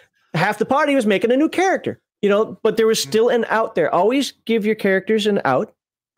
Whether they choose to take it or not is their business. Bob got mad at me because I killed him because a wyvern was flying overhead, or was it 2 wyverns? Doesn't matter. Was flying overhead, and he tried to hide behind a rock.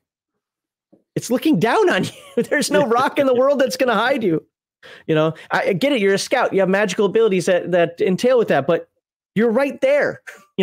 So anyway, don't be. Sorry, I'm not focused on chat right now because I'm reading through. If there's anything, I will come back to. I will come back to reading that. All right, hit points. Hit points are an abstraction.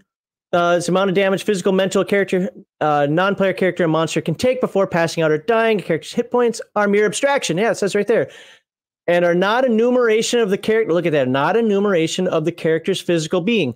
I personally don't like that, but that is the proper way to run hit points. Who is it? I wasn't arguing, but I think it was on my Discord. I typed to somebody like, I just absolutely hate the idea that if you've got 50 hit points, you're just as strong at 50 hit points as you're at 1 hit point, then it's you're dead. like that. No, I can't handle it. My brain does not allow that. I'm not saying that kind of methodology is wrong. In fact, if you go by the rules, my methodology is more wrong. But my brain cannot handle that. There has to be a degradation in there. That's just the way I see it. So how do you do your games? You run a 1st edition game. How are you doing yours? Right. I mean, we really don't get into that as much. We focus more on, what happens to you when you go below 0. I mean, I'll describe what would have been a really serious injury to, so recently the halfling character in the group took 16 points of damage from a single hit. And I said, wow, just 2 levels ago, you were brought to -3 with the same kind of hit, so how do you represent this to your character? It's not that your character is all of a sudden, your body's physically able to take twice as much damage as it was. Your experience has allowed you to shift away from most of that. You know, and so I do believe in that, that you could take the player character's starting hit points and put that in a parentheses so you know where their physical damage begins. Okay. And everything beyond that is experience. You know, All right. and, Sure. and to me, conceptually, that actually makes sense. You learn how to better dodge or you know, slide off some of that damage, or you're wearing your armor a little bit better, because I think so in some regards you're kind of house ruling in like the Palladium SDC versus hit points thing. well, yeah, it's just the concept of it, you know, because it makes sense. You know, when you get hit wearing armor, you know, just because the armor says that you know, you're not going to take damage from it, doesn't mean that you didn't get hit. Right. You know, it just means that the armor absorbed that. In more complex systems, you would actually take points of the armor's endurance off. Oh, yes. For that hit. Battle Lords of the 23rd century. Yeah. So yeah, I'm not a firm believer that, you know, a hit point is a hit point is a hit point. There's different types of hit points that your character has. Okay. And that's one of the things that's great about having an abstract system like this is, I mean, again, the rules as written people are going to complain, but who cares? I don't care about the rules as written people.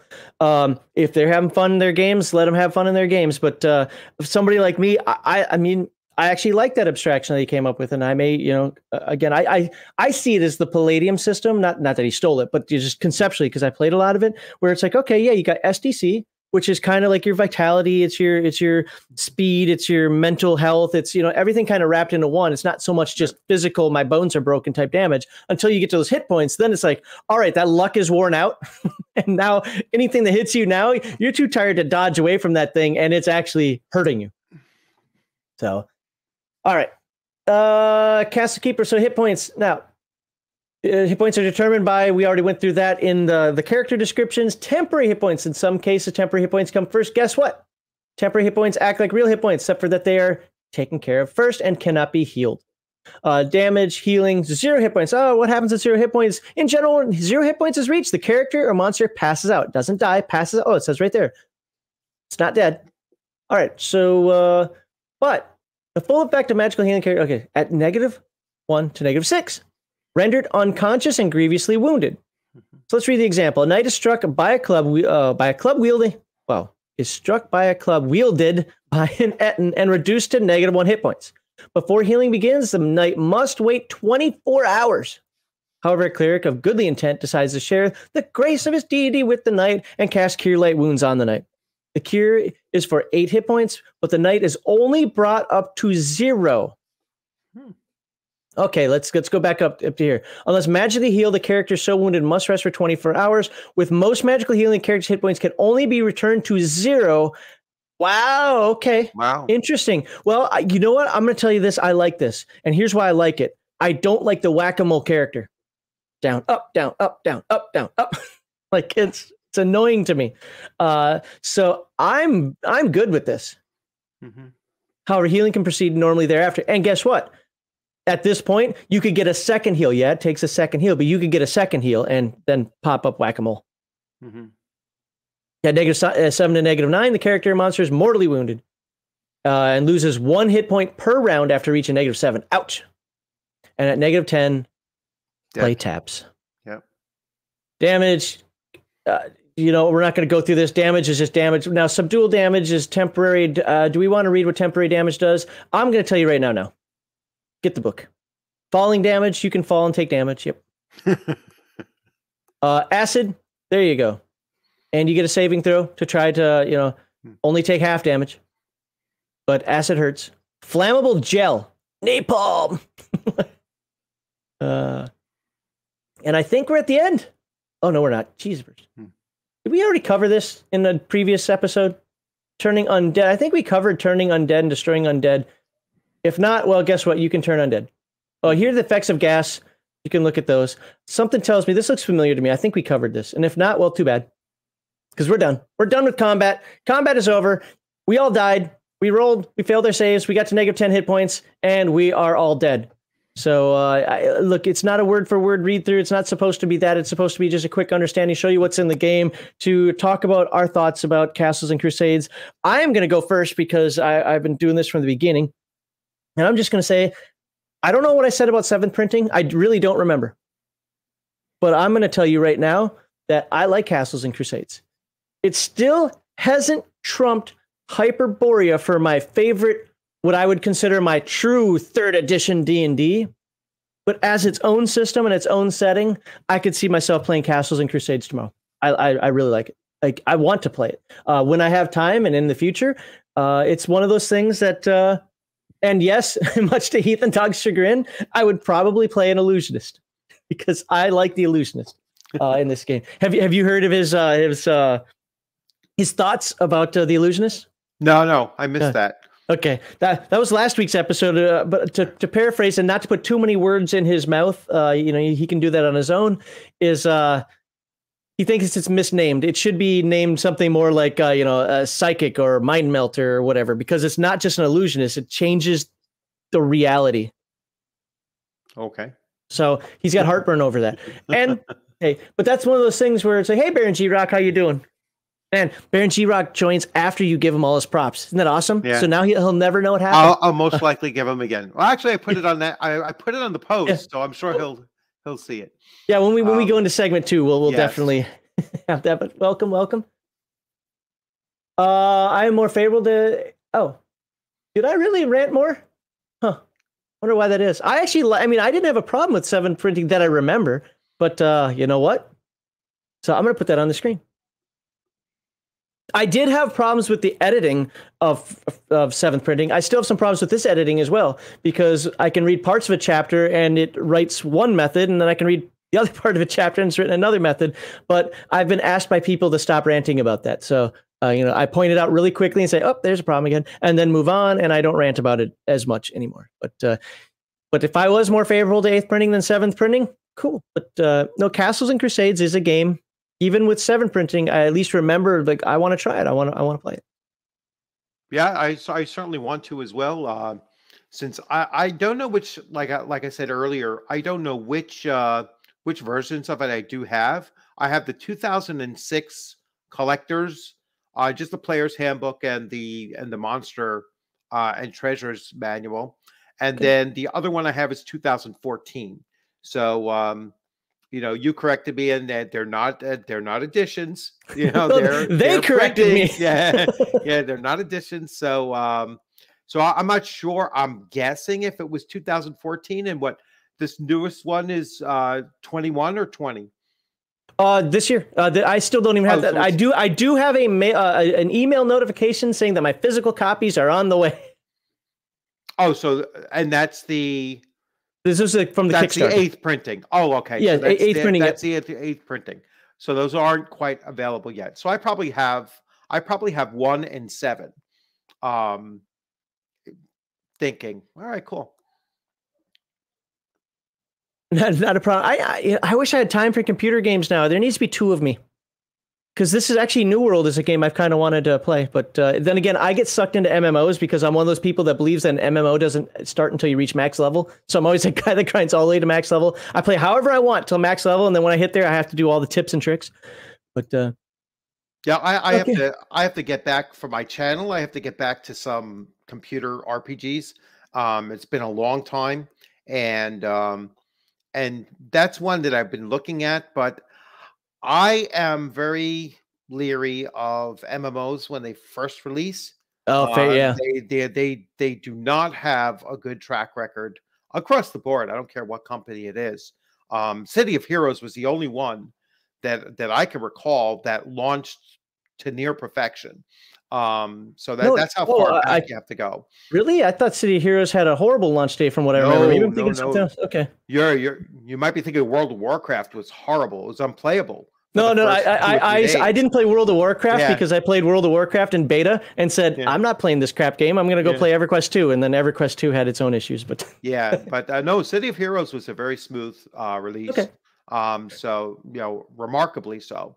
But I tend to avoid MMOs when they're first released because, but I hear a lot of good things about about New World. Well, other than Mostly, the SJW crowd calling it colonialism and everything else. oh well, yeah, that would that's what make they me do. want. That would make me want to play it all the more. Right. So I'm gonna go through the end segment stuff, so I know when to end the segment, and then yeah, we'll fly into. So I didn't a single time. This is bad on me. Bad on me. Bad Max. I forgot to say subscribe. And of course, as we end our segment 1 here, I do want to remind everybody that you can find us on these wonderful websites. Go ahead and pause it. Or there. And we have our 3,000 subscriber giveaway. And I mentioned that at the beginning. So with that, I want to thank DM Bloodworth for being here. I didn't give him a lot of opportunity to say a lot of things, but you know what? He chimed in when he needed to, and he had some good opinions and some good historical, maybe I shouldn't call it experience. It's some good experience that he could relate to the game. So I want to thank you for being here, bouncing some ideas off me. Let me bounce some ideas off you and making segment 1 enjoyable. Well, so thanks for having me. Yeah. Are you excited to play Castles and Crusades now? Yes, I am actually. I'm excited to take a look at it and you know, to run a short campaign, see how it plays out, and you know, it might be another. What I like to take from these trying out these other games is I like finding these little nuggets of, you know what, I'm going to port that into whatever else I'm running, you know, and it's always good to borrow good ideas from many different sources and then bring them together into your game. Awesome. All right. Well, thank you very much, everybody. And I hope you all have a wonderful day. This is not ending the stream. That's just for the YouTube side. And I'm going to keep this in there too, so they know I'm talking badly about them when this ends. All right. Okay. So what do we want to show off today? Well, I'm going to show off a couple of things before we go into segment 2. The first thing I've got to show off, I'm obliged to do this. It is written into his contract. Let's show off DM Bloodworth's chain. Wow, I just read Unscripted Unchained and I just said chain for some reason. Let's show off your YouTube channel. What have you got going on your YouTube channel, sir? Let's see. The last thing I did was the somewhat controversial conversation that I had with J. Scott Garibay, and it was an interesting conversation that caused quite a bit of I guess buzz, you know, across several different channels over the last week since I did that. What is that? 3 days ago I did that. You know, remarkably 3 or 4 days maybe since I've done that, and it was a great conversation. I really enjoyed it to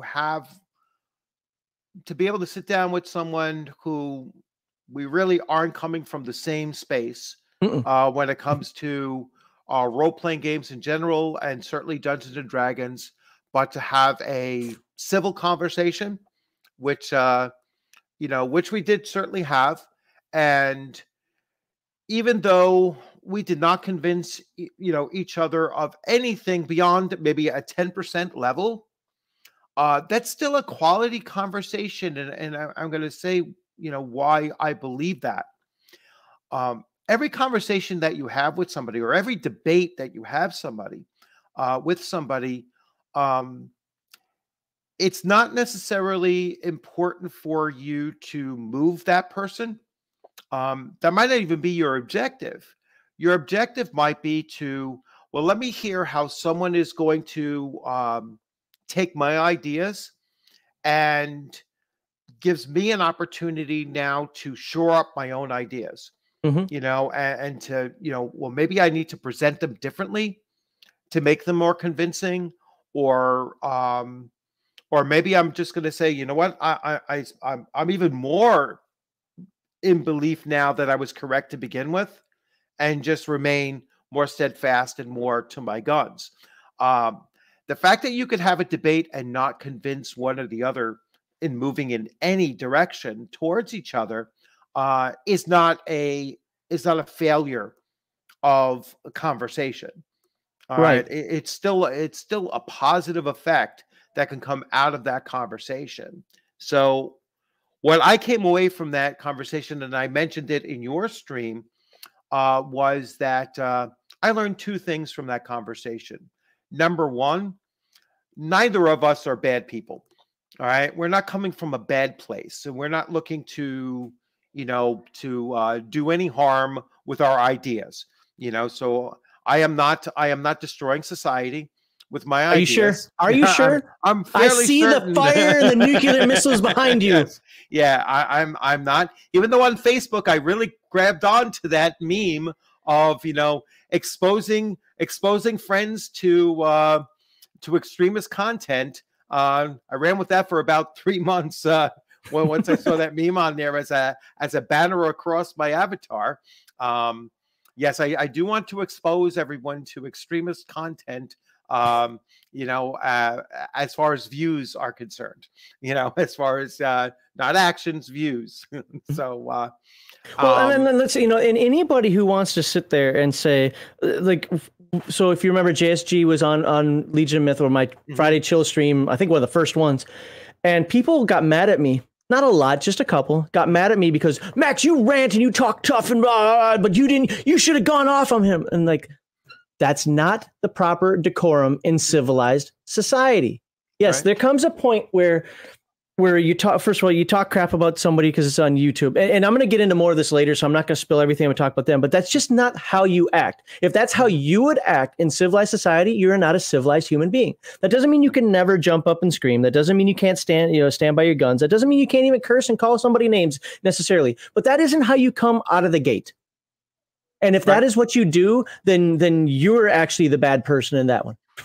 Mm-hmm. That's it. Yeah. Yeah, no, I mean it's like I take it's the way I handle pronouns, you know. So if I have somebody who is sitting across from me, you know, at my gaming table, who wants me to use a pronoun that doesn't match their presentation, all right, or they want to use some you know, weird pronoun that doesn't exist in regular grammar usage, or, you know, they want to use zer or z or any of those made up things, because they're sitting at my table across from me, all right, I'll use the pronoun. I'm not going to, you know, or I'll try to avoid using it, you know, completely, and just address them by their name, you know, and thus avoid the pronoun whatsoever. So yeah, I'm not going to be directly an asshole to somebody, you know, that I know, if I know it's going to upset you, I'm not going to use it. I use this expression because I have an older brother who is who's very much into supporting that whole thing. I don't know if he's fully an SJW, but he's more closer to that than I am. Okay. And what I say is he's a huge Star Trek fan. And so I use Mr. Spock as an example. If you know the episode called "Whom Gods Destroy," this is with Lord Garth. All right, so the former Starfleet captain Garth, and he wants to he refers to himself as Lord Garth, and not once. Wait, is that one of the first 2 episodes or something? I'm trying to picture that one for some reason. It's very early on. Is he the one with the glowing eyes, where he gets the girl with the glowing eyes? No. Okay. He's the one on the insane asylum planet that takes over the planet. Mm-hmm. All right, and so Lord Garth, and he keeps on correcting Mr. Spock. He says it's Lord Garth. Spock never once says Lord Garth.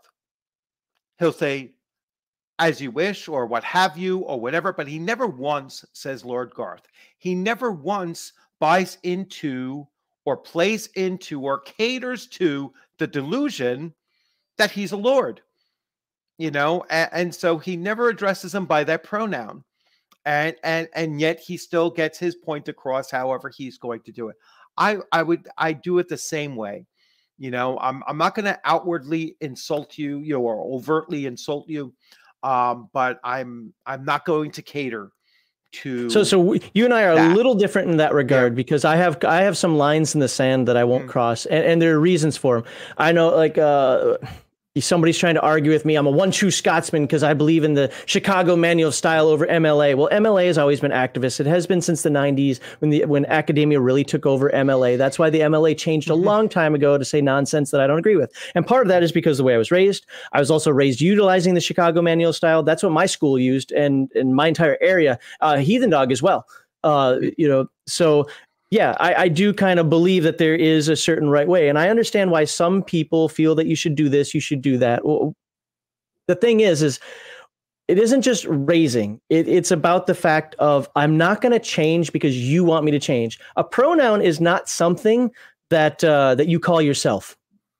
It is something I call you or you call me. You're not going to compel speech from me. So now would I sit here, if you told me well, first of all, if you were to sit right there and say, well, I'm actually a woman, I'd be like, no.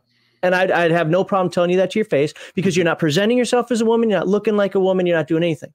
Now, as somebody who well, unfortunately, she is left. And I don't know if it's because of a Legion of Myth issue or if it's because just life is weird sometimes. But we had a transgender person in Legion of Myth, and it was a struggle to go from he to she. But she presented herself as a she. So I did my best to say she.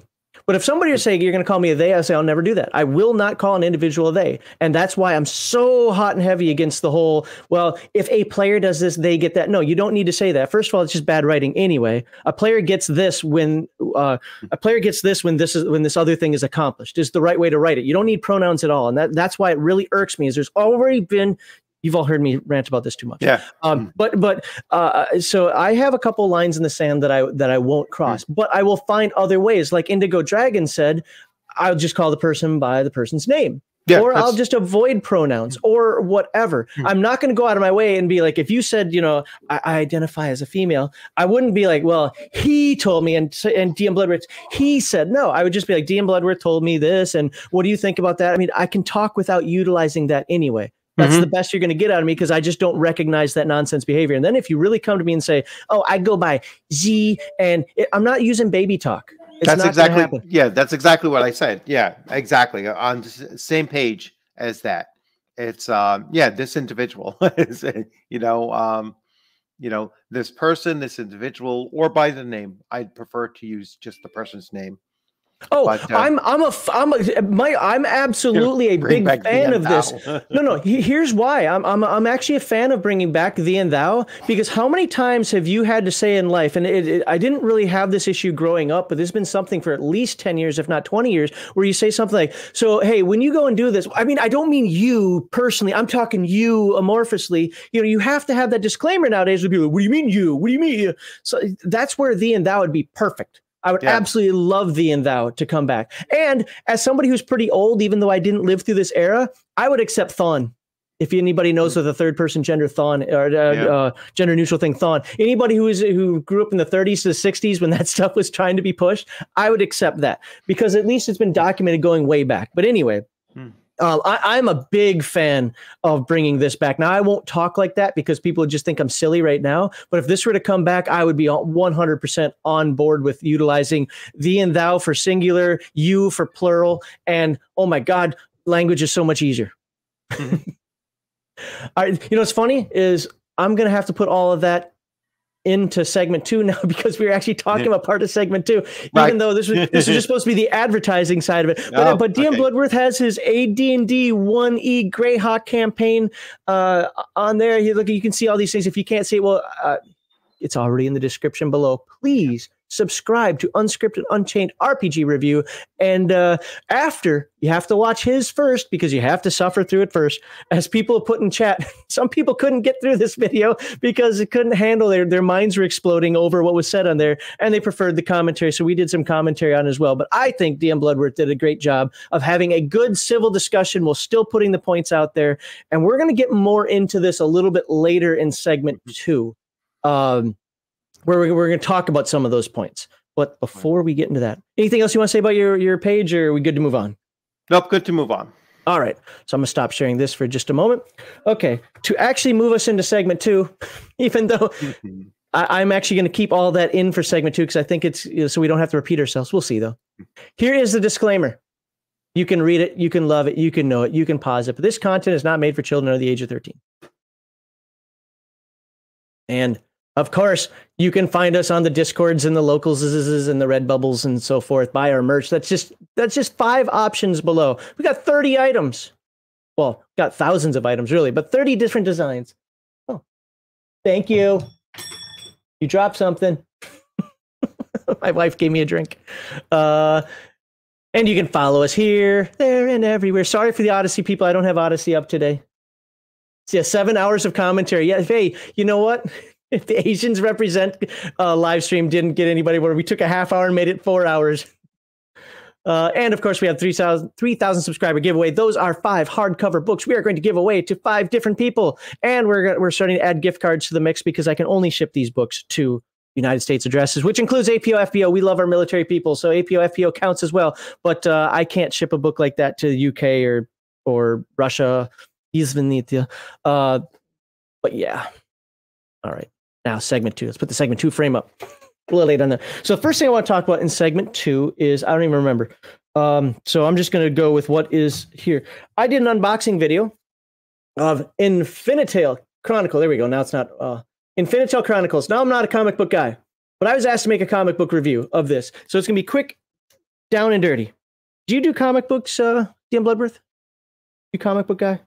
I did some of a series of a Barry Windsor Smith. Not Barry. I'm sorry, not Barry. Roy Thomas wrote a book where he was breaking down the whole process of writing each of the Conan comic books that he did. So I did start covering that, and every once in a while I'll grab an old Savage Sword or an old graphic novel that I have and kind of just run through that. Almost all of it always a Robert E. Howard based, usually around his birthday. I'll do a video on that. But is anybody else having problem with my audio? Because this popped up. If this has been a thing and nobody's been telling me. I can hear you fine. But he says my audio keeps popping. Every other word. I haven't heard any problem with yours. Okay. Well, wow, I appreciate that. Thank you. I'm not a comic book guy. I support Comicsgate. That's the thing, is I support Comicsgate. And so let me tell you why I bought this comic. Why did I buy Infinitale comic? If I'm not a comic book person and I can't buy everybody's comic book out there just because they come to me and say, hey, I'm making a comic, it's because it reminds me of ElfQuest. There's one comic I did collect back in the day. It's the only comic books I don't know what happened to them. I don't know if they got lost in all my different moves or whatever, but I did have the first 30 of ElfQuest and I think 8 of the Blue Mountain ones, whatever came after that. And I liked it, but that was way back in the day. And unfortunately, those are long since gone. It kind of reminded me of ElfQuest. So it has a fantasy vibe to it. I'm sorry. I'm just going to be upfront with everybody right now. Just because you make a fantasy comic book doesn't mean I'm going to buy it. I don't have the money I used to when I lived in Germany. You know, taxes in the States are a bitch. So my review of it is this, and here's a couple reasons why I'm a bad comic book reviewer. My expectations of comics are too high. They just are. I don't want to pay money for something where I don't have the complete story. I'd be better off at reviewing a graphic novel, or at least have something from beginning to end. So usually when I do a quick review of a comic, people are like, that's how comic books are written, you idiot. Well, okay, but that's why I don't do comic books. You get what I'm saying? So my review of this is very, very simple. It is an introduction. That is all it is. It is a good introduction. It is what I would consider, for the purposes of a comic book, a well-written introduction. Your mileage may vary. I actually like this. I'm going to tell you right now, I liked this better than I like Starblades. Now, Starblade's art, you can't go wrong with Kyle Ritter's art at all. But reading this, I liked where it was going. It was too quick for me.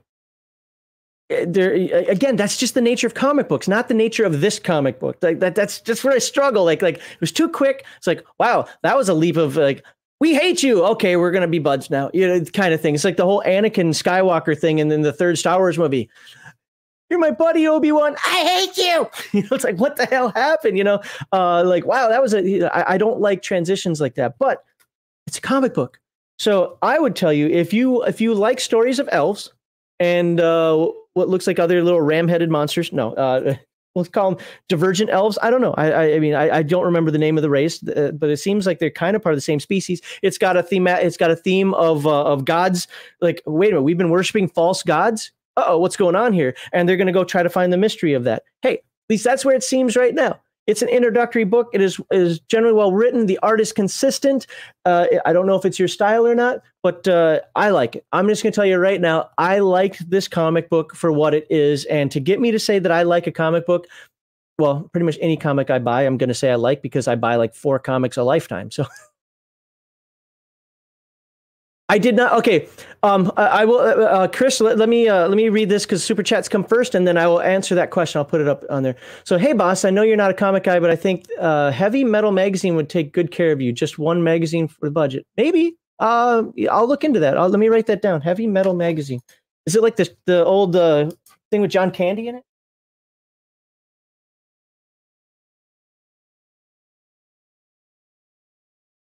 I'm going to look at that note and think that I was looking up some metal bands or something.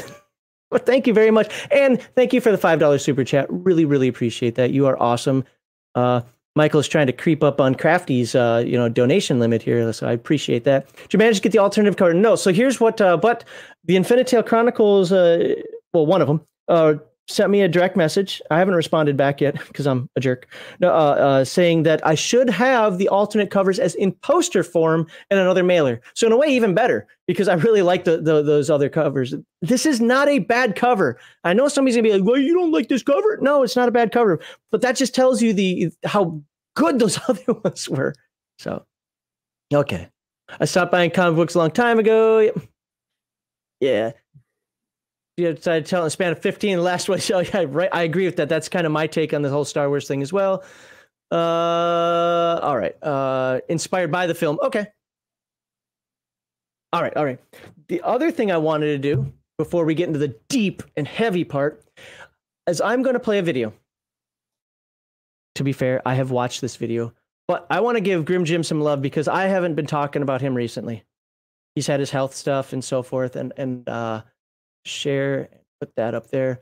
And so people who know I back Whitechester, and I just want to play this because I'm still excited for Whitechester, and he's got an announcement on here, and I want to make sure that a couple more people, probably anybody watching my shows, watch Grim's show anyway, but just in case, let's put up here and let's see his announcement for Whitechester. And it's about 6 minutes. I think I'm only gonna play about 5 minutes of it, but if you're not interested, go get a cup of coffee or something right now. Of course, let me know if you can't hear it.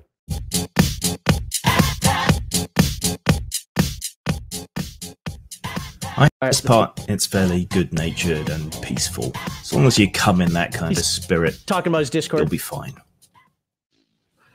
Hello, lovelies. Thought I'd give you a quick update on how things are going with Whitechester.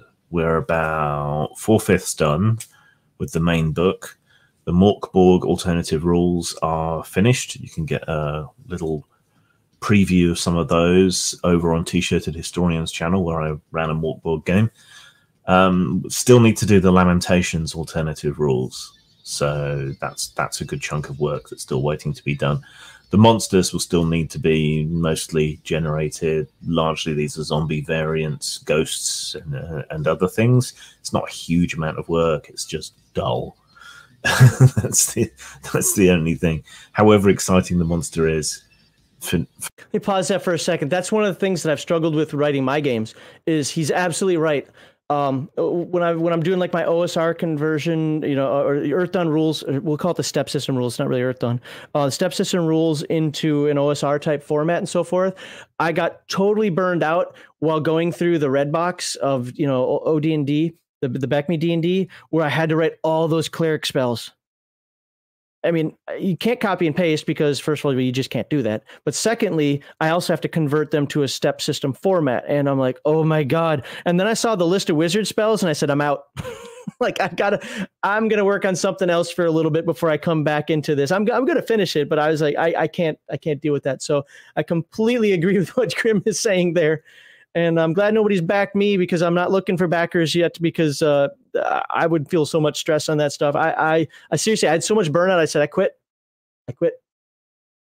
Finagling the stat blocks is just always dull. Now, I did need to bring in some help with the writing to get it done on time. Some of those people are showing me up with the quality of their work. But even so, don't worry, you're still going to get my style because I'm obviously editing and adding to what people are providing for me. So, yeah, that's great. And it is very generous of people to help me out. But I do need to pay them. I believe very strongly that people should be paid for their work. Some people have nicely volunteered to give their work to me for free. I'd prefer that I still pay them something, but even so, that. By the way, I intentionally stopped it there because one could do comment. I'm not trying to do this to have you guys view me and not Grim. In fact, I want you guys to go to Grim's page, and I will do that after this video is done. Go give him a like, a subscribe. If nothing else, at least like this video. Do that for him. I'm only doing this to to help people get an update on Whitechester. If you backed it, I backed it. I think even Heathen Dog backed it. And Heathen Dog doesn't back anything. So yeah.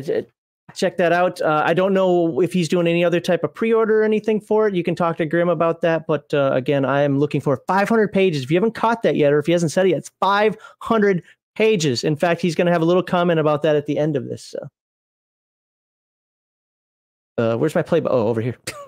That has had a bit of a knock-on effect, though. Any additional money was supposed to be earmarked for artwork, and obviously now it can't be, so it's going into the writing, which means I'm going to have to use some stock art and so on, even though, again, some generous people have donated some art. Fortunately, I have this huge catalogue of stock art, much of it by one of the artists who was already working on the book, so it shouldn't be too jarring, and a lot of it is very appropriate, and I'll be very selective. But it won't have quite as much new, shiny art as people were perhaps hoping or expecting for, but I think it's more important to get the writing right here. The book does need to stay at 500 pages, and there is a risk of going over that, in which case some of the extra material, like the alternative rules, will have to be hived off into a pamphlet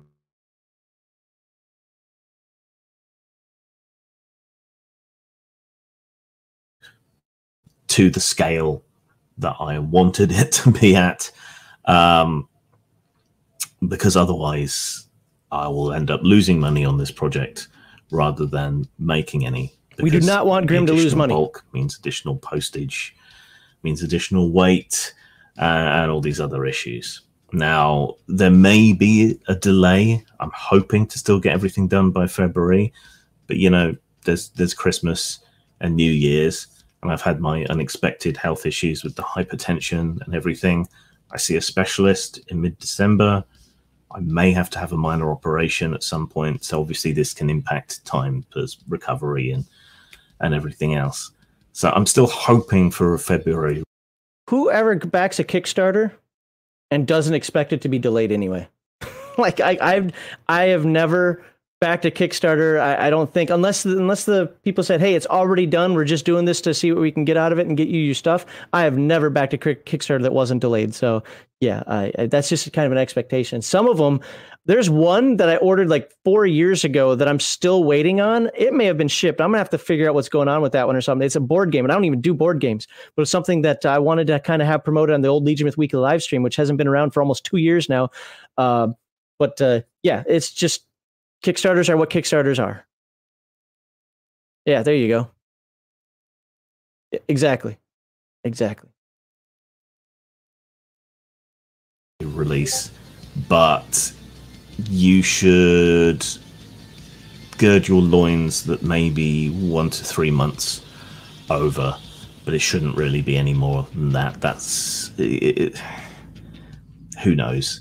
I anticipated certain medical issues that might arise. I didn't anticipate this, so yeah. That's also necessary to stretch out the money, because the longer I go over, the more money I can get in to spend on the extras and maybe some of the additional art and so on. But we're largely on course. But now, there's your update. Sang. Boom. All right.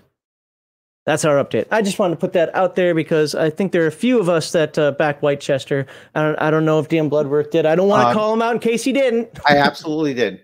Awesome. I really like James's work. It's great stuff. I have quite a few of it. Quite a few of his things. The World of Gore RPG. I have. That's right. You showed that off on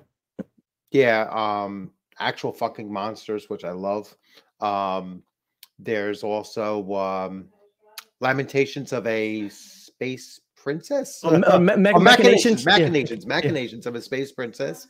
I also have that, and looking forward to this here too, because it's a setting, with a the game attached to it. I think it's mostly setting though. And that's why it's probably very easy to transition it from, one game system to another, which some modifications, which he was talking about. The reason why I'm looking so forward to this is because while I might not use it word for word, and how he writes it and so forth, I'm a huge Ravenloft fan, but I always thought that even back in the day, Ravenloft, it was a bit cartoony. Like, because Gothic horror isn't so much my thing. Mine's more visceral horror. They got goofy, I get it, but the concept behind Hellraiser or the Saw movies is more me. Not so much Freddy Krueger or I don't know. I'm trying to think of something more modern, but I can't. So I like things like that, and Grimm has a way of writing that into his style without just being gratuitous about it. So I like that. But yeah, I can't wait to get it. I can't wait to implement that stuff into my games and maybe turn like a Ravenloft setting, utilizing what he has to offer there. And Actual Fucking Monsters is something that is so me. I don't know why I don't have it yet. I playing the monsters, knowing that you're eventually going to die because the heroes are going to come and take you out, but doing what you do during, before that point sounds awesome. It's like it's the evil campaign without having to sully your Dungeons and Dragons game or whatever, Right. So. Yeah. The concept of that is what really sells it for me too. And the fact that no, you're supposed to see how much carnage you can actually perpetrate before they catch you and kill you. So it's awesome concept behind it. I wish Hellraiser could be remade without woke nonsense in it. Like let's now use CGI, but to really involve what it is. But I like the story of Hellraiser. I'm not saying certainly not high art, but Yeah, Hellraiser would make a great source book for Call of Cthulhu. Oh yes, and that's kind of how I see it. Yeah. Yep. Oh, I have such sights to show you, Kirsty. All right. So we talked about Whitechester. We talked about Infinitales. I hope my semi-review of this wasn't upsetting for people. Like, as in, that's not a real review. I don't know what else to say, but I'm happy with it. I will probably back the next one, depending on my financial situation. That's really what it's going to come down to. The only other kind of news of import, I haven't decided for sure, but Crafty, and Crafty does a lot of backing to us, so we take what he says with a little bit more seriousness. We don't have anything for the rest of the month, but we might cover some of the chapters in this between me and Heathen Dog and just put our thoughts on. I don't want to do all the chapters simply because there are like 17 of them, and 2022 is going to be our year of Palladium books. I don't know how that's going to turn out. I don't know if it's going to be the entire year, but that's how we're going to start it. We're going to bill it as the year of Palladium books, and maybe we'll only do one game. I don't know. So, and the Detroit Lions just beat the Minnesota Vikings 29-27 because Minnesota, if there's a way to lose, they try so hard to lose. They sometimes fail at it, but man, they do a good job of it.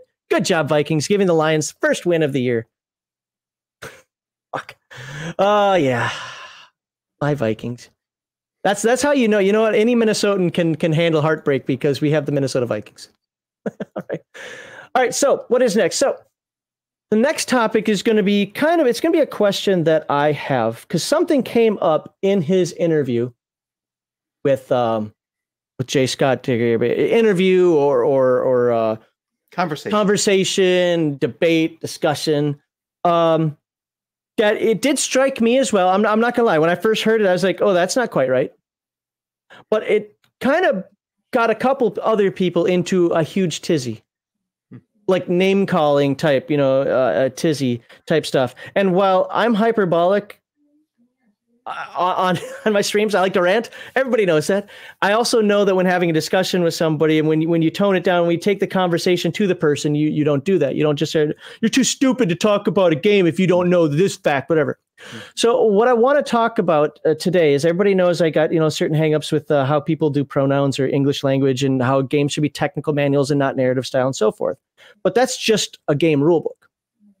So what specifically happened is, and I don't have the quote here. I didn't timestamp it. I forgot to do that, and I didn't have time to do it, after fact. But is the at one point you talked with Jay Scott and said, "Hey, it's to the effect of," and if somebody wants to requote this and get it right, I don't care. It's the premise that matters, and actually, that's the entire premise of the conversation.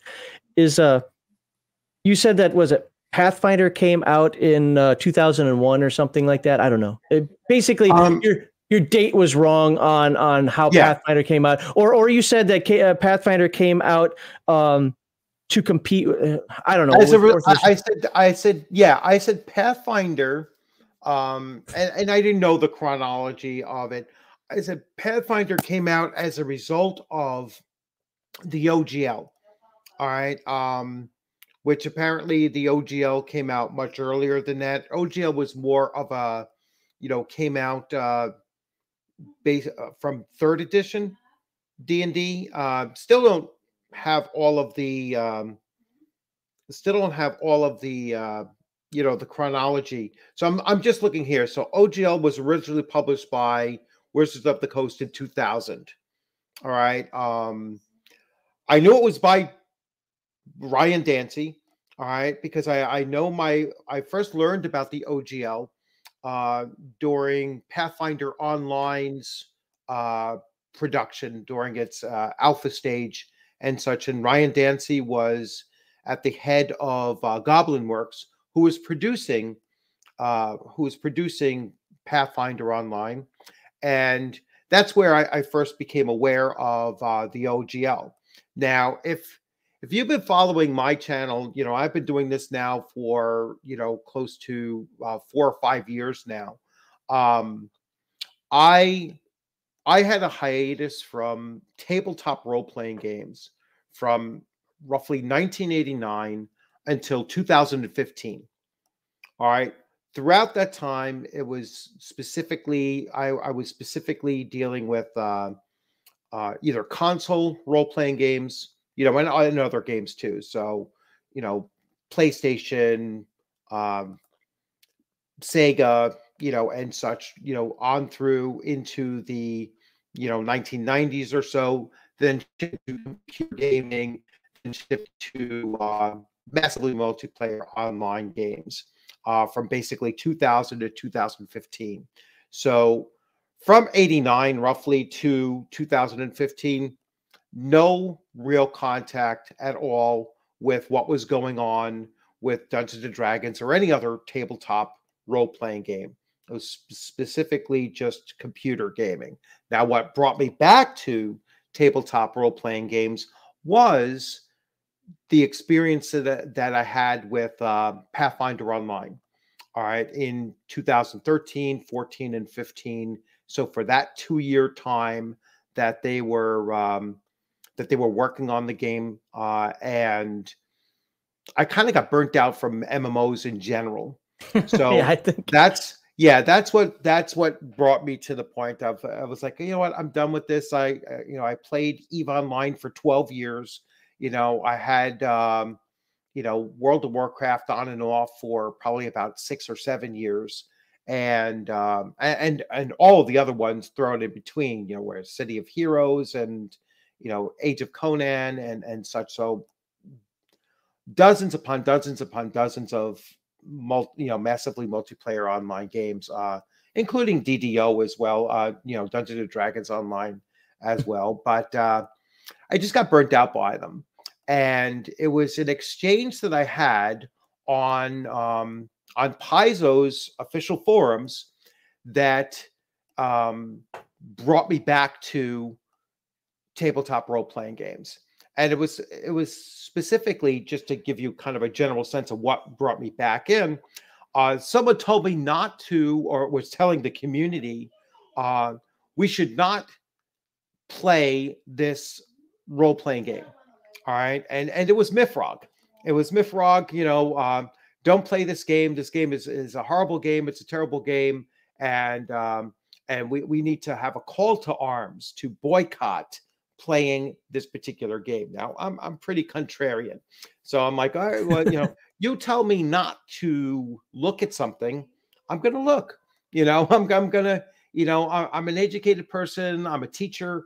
I want to see something for with my own eyes and my own experience before I cast a judgment on it. So I looked at the game, I was like, wow, it's only $10 for the entire rule book. It's only $10. All right. So bought it, read through it.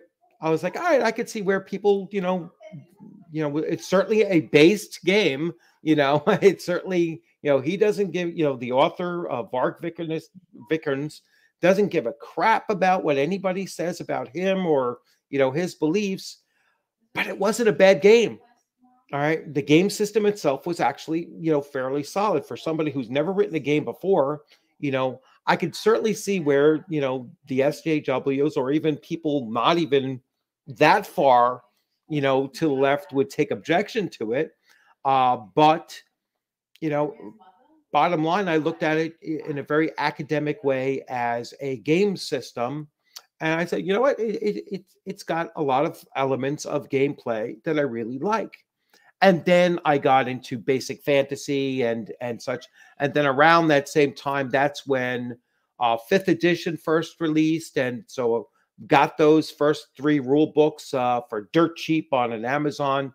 And that's what really brought me back into the hobby, the tabletop hobby. And then I realized, well, geez, I sold off everything that I had, back around, 1990 or, 95 or, if I had anything that lasted or close to 2000, that was sold off when I got married and, in a yard sale. I was like, well, crap, now I got to buy all this stuff that's sitting behind me back again, and that's why I got back into the hobby.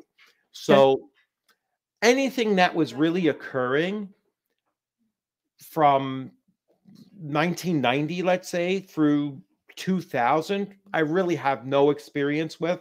So I never played at the time 2nd edition AD&D. Never played at the time 3rd edition. Well, that was right on the cuffs by that point. Yeah.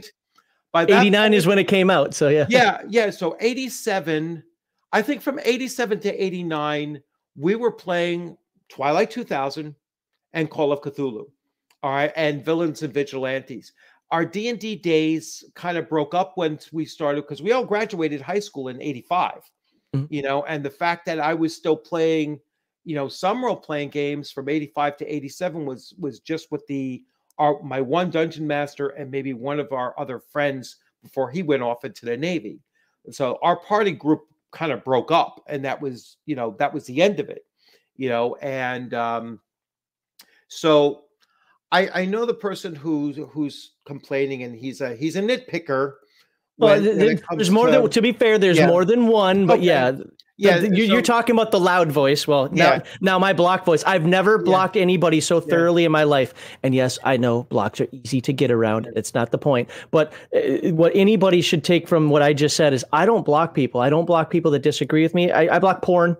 Only because that gets me in trouble. But at every opportunity now, I'm just so done with this person that I've given this person more opportunities than I give family members when it comes to being an asshat. And if you think that being an asshat is okay, constantly, all the time, even behind closed doors, then fine. I don't need you in my life at all. Yeah. So let me switch on a light real quick because it's starting to get dark here.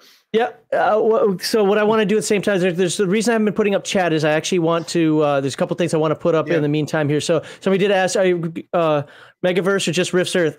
I don't do Rifts, so I'm not covering anything Rifts. That'll be Heathen Doug, but not that I'm anti-Rifts. It's not a big thing for me. I was an old Robotech and Teenage Mutant Ninja Turtles person, more Teenage Mutant Ninja Turtles than After the Bomb. So we're going to try to cover the gamut until we get bored.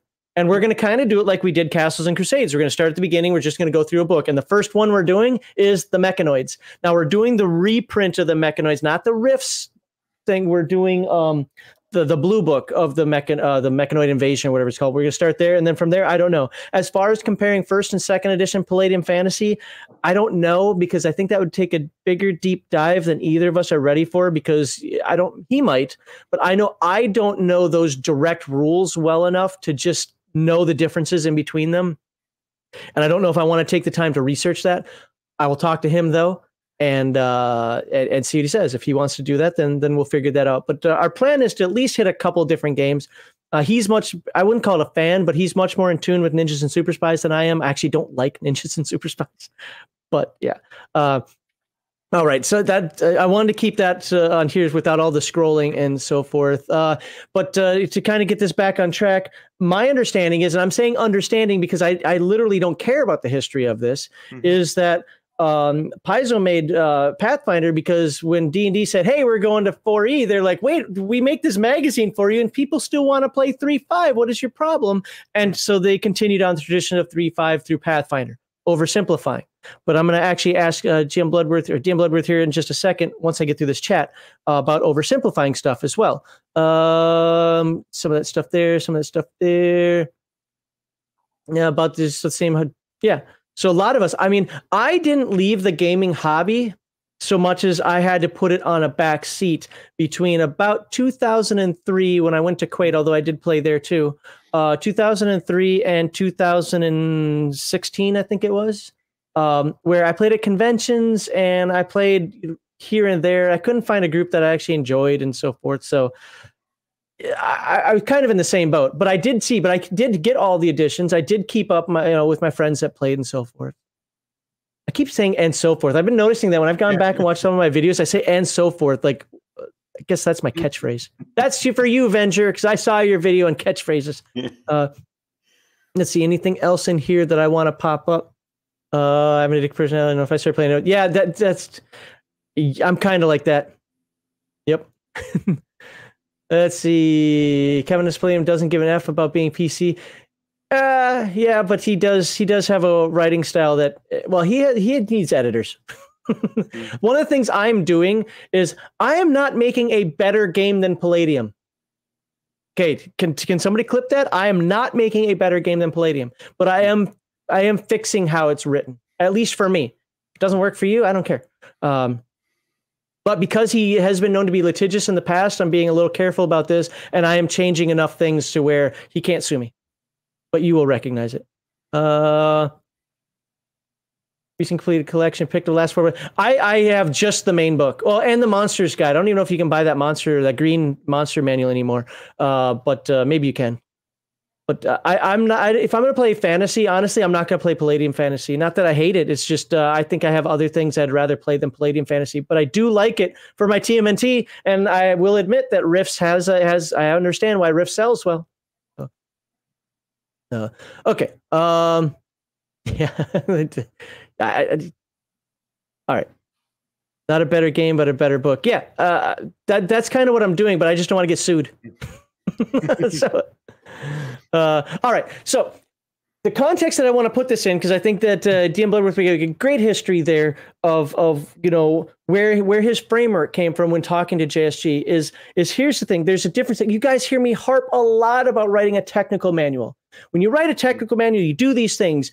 You're concise, you're consistent, and you're accurate. Mm-hmm. Concise being very important. Guess what's not important in a narrative style or a conversation? Being concise. In fact, sometimes being concise is a problem because you have to have the understanding outside of it, which is why I am very verbose, especially in my emails, because you have to put that stuff. You have to have context, and that's what the point of this is going to be. In fact, I'm going to move this over here. Sorry, it's going to make it a little bit harder for me to read chat because I have some notes on here, and I want to make sure I get these notes out.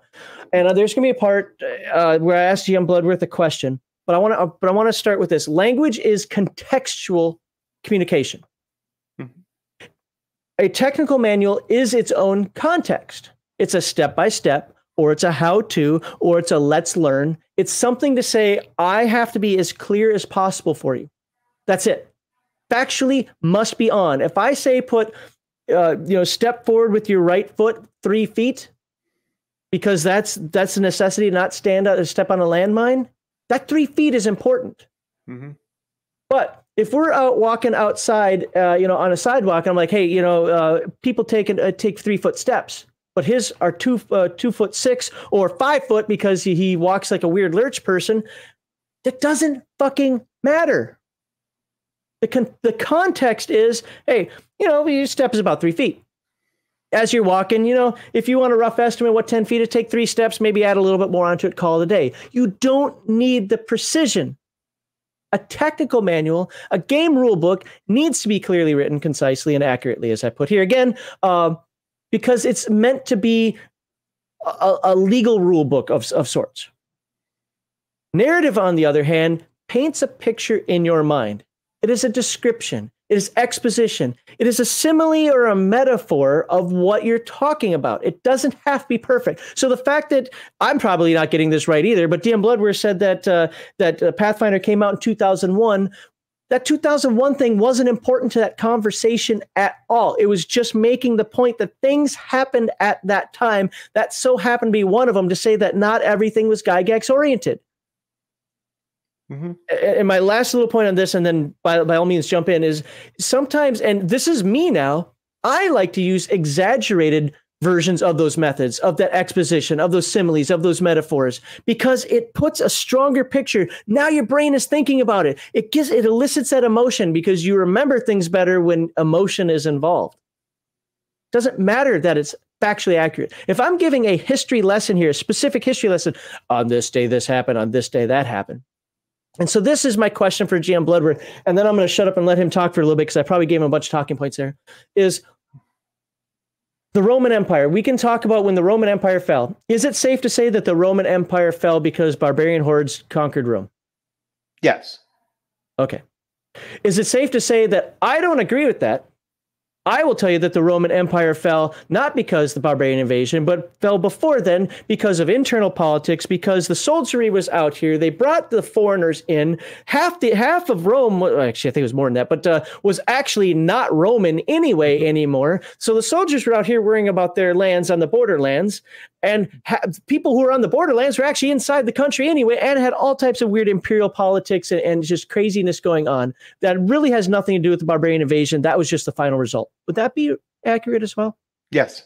On a very general level. So how can those two things that disagree with each other be accurate? Because one is a much more in-depth and nuanced, and the other is a very simplistic but still accurate expression. Do they both tell the story of, hey, in around 450 AD, at some point around that point, the Roman Empire fell. We started to enter the Dark Ages. Europe changed. Sure, but there is still the West or the Eastern Roman Empire. That isn't.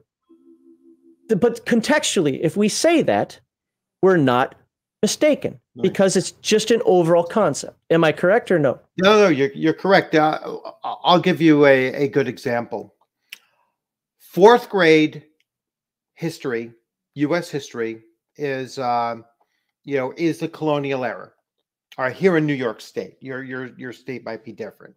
All right, 8th grade history is, or actually, I should say, 7th grade history is U.S. history, colonial era. All right, here in New York State. 11th grade is all of U.S. history, from colonial era all the way up through as far into the modern era as you could possibly get. Although I've never gotten quite past Vietnam, teaching from, the whole scope of it. Now, the colonial era is taught in all 3 grades. The 4th graders do not get the same content that the 11th graders do. All right. They get Abraham Lincoln freed the slaves. Okay. Okay. The 11th graders get what Abraham Lincoln was only willing to free the slaves in the states that were currently in a state of rebellion, because he could not release these slaves as the president of the United States under the Constitution. He had to do it as the commander-in-chief. Same man, two different hats. The Constitution gave him the authority as the commander-in-chief because the slave states were only the ones in a state of rebellion. All right. The border states, the states that did not secede from the Union, he did not have that authority to do because the Constitution still protected property rights. All right. You don't teach that to fourth graders. They will not understand all of that content. And and if you're just having a generic conversation about the era, is it even important to that conversation anyway? It's not, because the end result is still the same thing. Did he free the slaves? Yes, he did. All right. And people can quibble on that too. Exactly. Like I've seen people quibble, well, he actually didn't care, but one way or the other. Again, not important to the conversation. Yeah. So the bottom line is that if we're talking about, number one, we're talking about games. All right. And number two, it was something that came very organically. You know, that topic came up very organically. I did not go into it expecting to talk about the history of the OGL. I don't even think I tied a date to it. I didn't say in 2001 the OGL was released. Okay. I thought it was attached to the release of or around the time period of 4th edition and Pathfinder coming out. Pathfinder used the OGL in order to produce Pathfinder. At least that's my understanding of it, though. So that would have put it around, and that's why Pathfinder 1 is often called D&D 3.75. Mm-hmm. All right. So that came in between, you know, so it's around that same time frame, and it was certainly conceptually the same idea. It was, they used the OGL to create a new game. And where did they get the OGL from? Ryan Dancey. Did Ryan Dancey go from Wizards of the Coast to Paizo? Yes, he did. All right. Now, what the actual, you know, chronology of all of that taking place, I don't know. I still don't know. I didn't look it up, you know, and pick through it and match up, you know, dates of this occurring and that occurring and get that research done.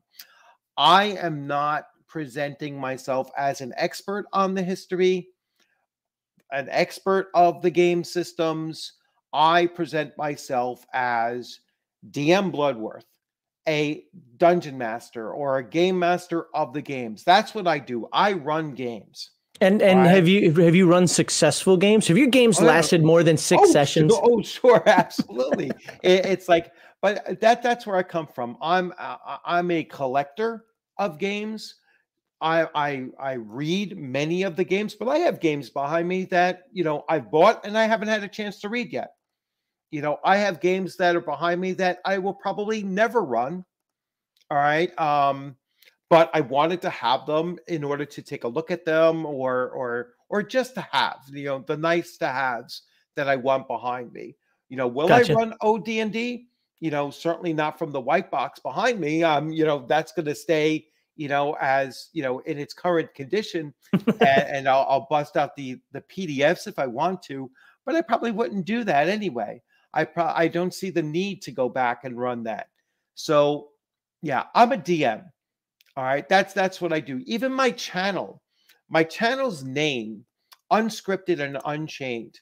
I came up with that channel name based on the fact that I was showing video games as I was experiencing them first, you know, for my first time.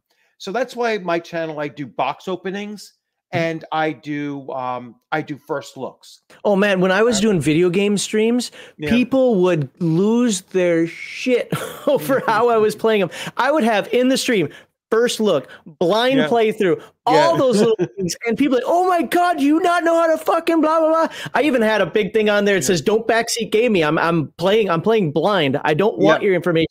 And people would still freak the hell out over how I played these games. Like, did you not read the description? Well, even a noob should be able to see what's on the screen, you know. And I'll tell you, I learned something. Stream math, right? You know, Heath Nugget and I have talked about stream math, whereas sometimes you get 2 + 2 = 5 because, you know, the brain is just working 100 miles an hour in here. Well, things that you don't miss when you're playing by yourself, it just happens. You miss it when you're playing on a stream. Right. Yeah. Yeah. And that's literally where Unscripted, you know, and Unchained came from. It's unscripted because I haven't seen the freaking game yet. I'm actually showing it to you my first time seeing it as well. I can't tell you the number of times that you know, give you a perfect the Road Warrior on Steam. All right, the Road Warrior, loaded up, all ready to do a stream on it, opened up the game, couldn't run the game. The Steam key would not work or whatever. I actually had to get it refunded. All right, but I had started off that that recording ready to roll it out on my channel. Discovered right then and there, I can't run this game. All right, it just doesn't work. So that's where the Unscripted came from. The Unchained means that when I'm going through it, I'm going to give you my honest review when I'm reading through it. If something's dumb, it's dumb. If something's great, it's great.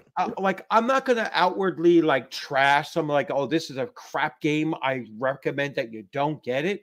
But I'm going to point out where I see the problems with it. Mm-hmm. All right. So I'm about to do one very soon where when people do charts, random charts. So there's one game I'm going to review, do a first look through, where the NPC's alignment chart. So this is based on AD&D. The alignment chart is based out. So this is your alignment chart for rolling up a random alignment for an NPC character. All right, and this was meant for like the civilian population. Well, the person just put it in, in the, a D100 roll where in the 50s you had chaotic evil. I was like, don't you know when you roll a D100, you know what's going to come up a lot? Is chaotic 50? evil. Yeah, 50s. It's going to come up chaotic evil. So and that's where they kind of put all of the alignments, so all of the evil alignments just happen to fall within, the chaotic evil, neutral evil, lawful evil, and it occupied from like 45 to 65. I was like, don't you realize that's the number one area to roll? Yeah. I said, don't you realize that your population is going to end up being, predominantly evil? No, you have to take chaotic evil and put it at 1, 2, and 3%, and lawful good at 100, 97, 98, 99, 90, doing my stupid math, maybe stream math. Yeah, maybe do 5% on the lawful good side, and only like 1 or 2% on the chaotic evil side. And then in the middle, that's where you're going to put your neutrals, and and mix them up a little bit. You might have more lawful good, towards the middle of the thing, because maybe in that society, the average person follows the laws and they're good-natured people, so you might want to have them more to the middle. You have to remember the dice roll is more than just, percentages and weighting the percentages out. You have to see where you're going to put those, especially when you're rolling 2 dice. Right. I suppose if you're rolling a D100, it's not such a big deal. But when you start rolling 2 dice and get those averages in there, look, I'm not a statistician, so I don't know the absolute math on that one. But your point again isn't that you're trashing it. You're just saying, hey, I noticed this, and there might be a better way to do it. There are certain things that I would trash. Don't get me wrong. Well, percentile dice. I get what you're saying, Mark Hochman. Go away. Well, actually, I hate that actually shit, man. I just do. Actually, I have. A proper D100 roll has equal distribution of all numbers. Yes, but if you're rolling it 1,000 times, it's going to come up between. Statistically, he's right, but we've played games. That's like the whole thing of people correct me when I say that the West End game Star Wars. I don't like the pips because I feel that having a D6 + 2 is better than having 2D6. People are like, mathematically, that's not true. Well, I'm going to tell you my fucking experience. I would rather have that +2 because I know I'm at least getting a 3. like when I roll 2d6, I can get a 2. So when I yeah, you get what I'm saying on that one. Yeah. So I mean, again, it's not always about statistics and math, and that's the other part. There's a lot of context involved. Great, by the way, great, because now I can go back into the context thing. Yeah. And in most cases, if we're having a mathematical, statistical conversation, then your autism would be right. But we're not. We're having have a conversation that is about, it's more narrative than technical. It's just to make a point, and a lot of times, points are made out of hyperbole. Points are made out of exaggeration. Heathen Dog has actually gotten to the point of saying, I'm going to exaggerate to make a point.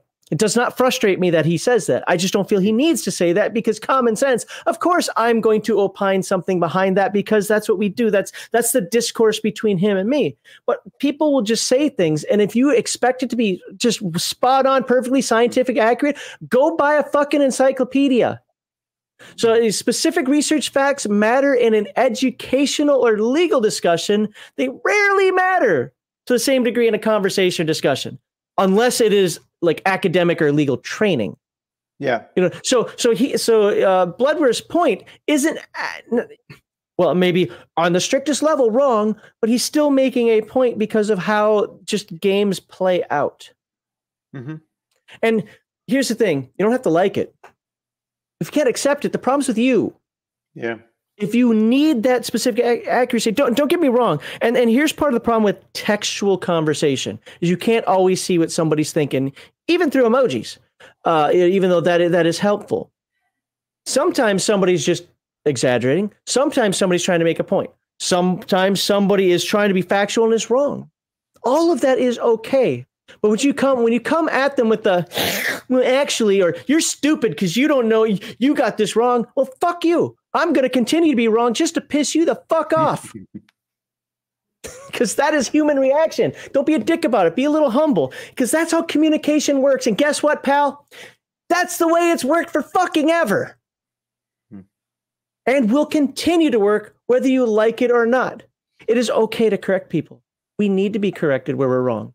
But a lot of times, these little weird nuances don't matter. Stop thinking they matter. They don't. And DM Bloodworth's conversation with J. Scott Garibay on that topic, it didn't matter that he was wrong, because the point was completely outside the scope of whatever that fucking date was. Yeah, that's where. Yeah, no, I agree. I mean, it's, if I misrepresent something because I'm ignorant of the fact, perfectly fine, then point it out. Say, hey, you know what? That didn't come out during 3.75. That came out during 4.0. Fine, thank you. And we move on. Did it have anything contextually to do with the conversation at hand? No, not really. It was just making a statement of, OGL was used to make something else. All right. Right. That's bottom line. That's all. When it happened, or which edition of D&D really spurned it on, is really irrelevant to the point of the OGL is what allowed for. And actually, I know even more specifically what I said was the OGL is what allowed for the explosion of the OSR. It really opened up the door for people now to make their own variations, to publish their homebrews, which is really how it's looked at now, is that, people now have the ability to go to their, use the open gaming license to self-publish. And it's really made a populist movement of game design, if you want to call it that, and game publication that people can now empower themselves with and use it. As I said to J. Scott Garibay, if there's 1,000 products being produced, are 900 of them crap? Maybe, but that means that there was 100 good ideas that made it to publication that we can now all draw upon. And that was the whole idea of it. And it's funny. Context. Yeah. Are you reading chat? Like chat's going off on what I said. Yeah. I know that mathematically it is not correct, but I'm telling you that during gameplay, 1d, or 2d6 plus 2 felt better than 3d6. I'm just saying. I know, but that's the point that I'm saying. You can correct me 100 ways to Sunday. I don't care. I personally, when playing the game, will take the mathematical detriment, and I will take the 2D plus 2 over the 3D every time. I will tell you my experience, it's always worked out better for me. But that's the point, though. The point is those specifics don't matter. Now, the specifics do matter if we are trying to get down to, okay, what is mathematically better? What is actually going to give me the best odds? Well, then Indigo Dragon and everybody else who's posting that in the chat is right. And that's what I want to get. That's the whole point of this is contextually, you have to understand the context. Is something thematic? Look, sometimes no can be yes and yes can be no at the same time. It's all based on context. Sometimes 2 plus 2 can equal 5. It's weird. But and there's something I want to say about fact. Oh, somebody tried to yell at me, was it last week or the week before, about my facts and that my facts are all lies. Did you know that mistakes and wrong answers are still facts? See, people don't understand the word fact. Facts can be completely wrong. Yeah. Facts can be 100% wrong. A lie is a fact. 2 plus 2 equals 5 is a fact. It might be a bad fact, but it is still a fact. It's just a mistaken fact. Facts don't have to be truthful. We prefer that they are, but and then a lot of times those facts don't matter in the context of the conversation. And I'm harping this point over and over again because I feel it needs to be. You have to have the context. If you don't get the context, ask. Instead of blaming, ask. Now, well, Max, you do all this stuff. I'm going to get to that actually at the end of this discussion here because I'm going to point something all about my ranting and my raving and how many OGGM sent me a message saying that there have been 5 videos made about me bullying somebody and so forth. I don't care. Historical documents. You're a historian. Historical documents, especially before like 500 years ago, again, correct me if I'm wrong, but weren't they more metaphor than truth? Oh yeah, and they were, they weren't exactly vetted, and they weren't, they were just that one individual's impressions, of what they were observing. It's, there's always interpretation, and so there's no facts, per se, or like concrete facts. We're constantly reevaluating what we were teaching or how we were teaching it, or whose bias has made its way into the history books. They always talk about that. That's just a nature of the thing. It's not as concrete as 2 plus 2 equals 4. Right. All right. It is. It is still a theory, all right, and it doesn't leave that theory state for the most part. Facts are not truth by definition. Facts are information by definition. Yeah. Information can be wrong. Yeah. Opinion is feeling. Theories can be wrong too. A theory is not, a theory is, just, this is my educated guess, as to what we're talking about here. So, nope, that wasn't it. Sorry. Right here. I think he posted it on our Discord. Who did it? If not, it's one of the players that you can suspect that likes to follow up other people's videos with his own videos. Now, so the point that I'm making here is that contextually, the walls of Jericho fell. Now, did it happen because they trampled around it 7 times at the army? I don't know. Wasn't there. Mm-hmm. Does it matter to the context that Jericho was defeated? No, yeah, it just it doesn't matter how you got to the end result. Right. It just unless you're digging to find the specifics, like those exactly, specific, that's your job. Yep. Yeah. So don't lose the point of the discussion. That's what I'm kind of segueing here. Don't lose the point of the discussion through heavy polarized lens and unrealistic expectations. If your expectation that everybody's going to have all the knowledge that you have in your noggin, or that everybody's going to research everything, I'm not going to research everything. So if I have bad facts because I talked to Dan Bloodworth, I'm just going to blame him. No, then correct it. But sometimes, even when you're right, you're wrong. Either because you're an asshole or you can't see it as a humble teaching moment, but rather everybody's stupid. I'm the only person who gets it. All right, Rick Sanchez, good luck with that. Yeah. Because sometimes even when you're right, you're wrong. Because you stop people from listening to you. When all you do is spurg out, you stop people from listening to you.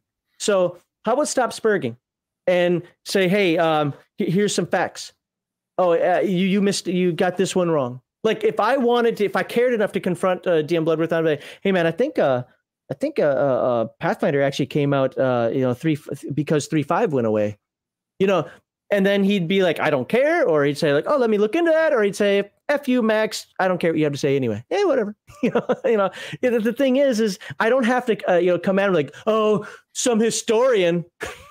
Like, is your specialty in Pathfinder history? No, that's what I'm saying. It's like, it was an off the cuff comment based on something that came up just in that conversation. And I was like, I had no idea that was, that question was a very similar thing came up when we had RPG Pundit on our live stream on Friday. The Evil DM and myself and RPG Pundit was on so two weeks, yeah, 2 weeks ago, right? 2 or 3 weeks ago. We had him on, and I had brought up a statement that Gary Gygax had made, and I didn't remember which paragraph it came from.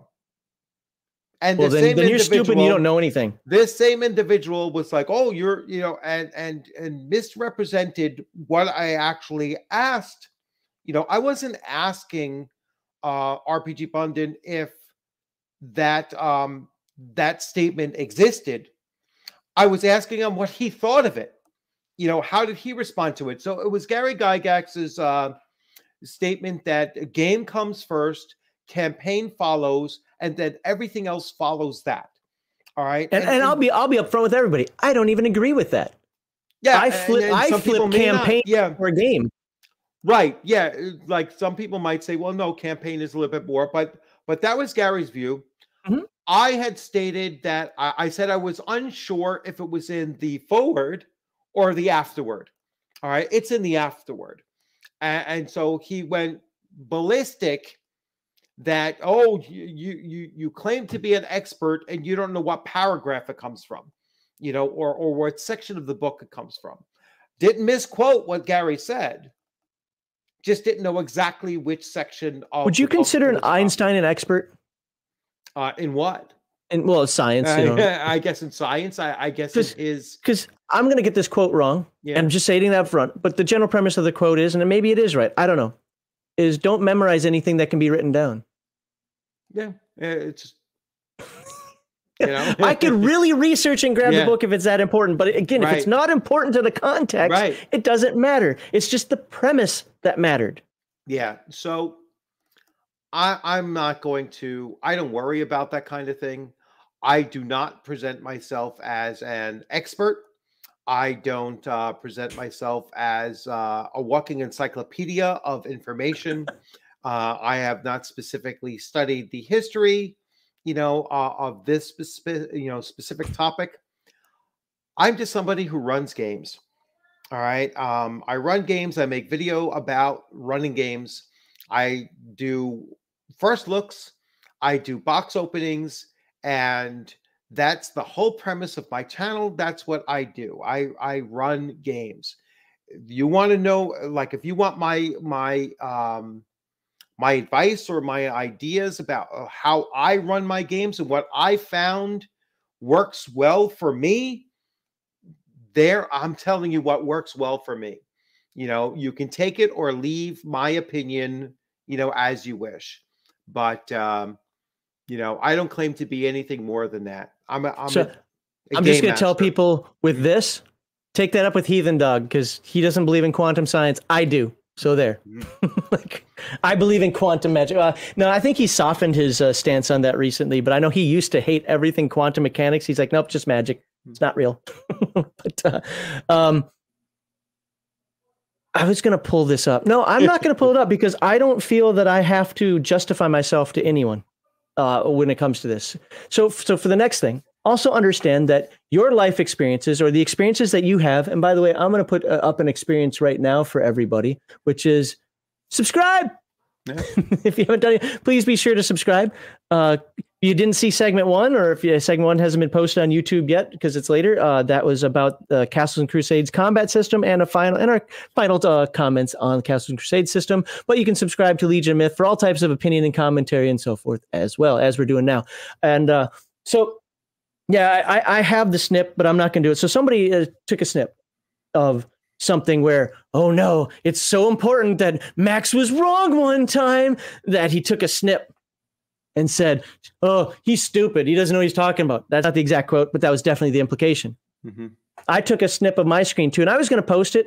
Then I decided, fuck it, I'm blocking this guy from everything to do with my life. I don't have to justify myself. If people want to believe him, I don't care. I don't care if everybody has the same experience as him. My snip will show something different. So I wasn't wrong from my experience.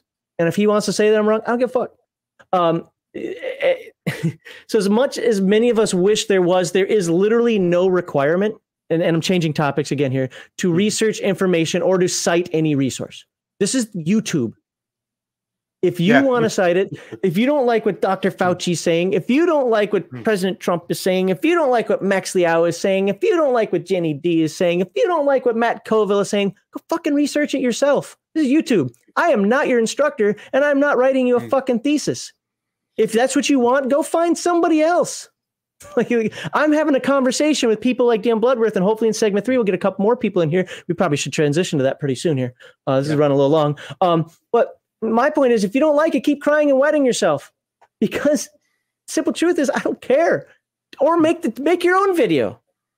Of course you're going to do it attacking people. You know why you're going to do it attacking people? Because that's how you get the views, because people live on emotion. And I want to get to that part. Lastly, I skipped some things there because we kind of talked about it already. YouTube is entertainment. I have actually a little sticky on my monitor here. It says, remember, you're an entertainer. Now, I'm not talking entertainer like I'm Dave Chappelle. No, I'm also not, Adele or some, God, you wouldn't want me singing. But it's still YouTube. In order to get you guys to watch, I have to tug at the emotion a little bit. Whether you love what I say or you hate what I say, or simply thought-provoking, which is what I think the interview that DM Bloodworth had with J. Scott Garibay.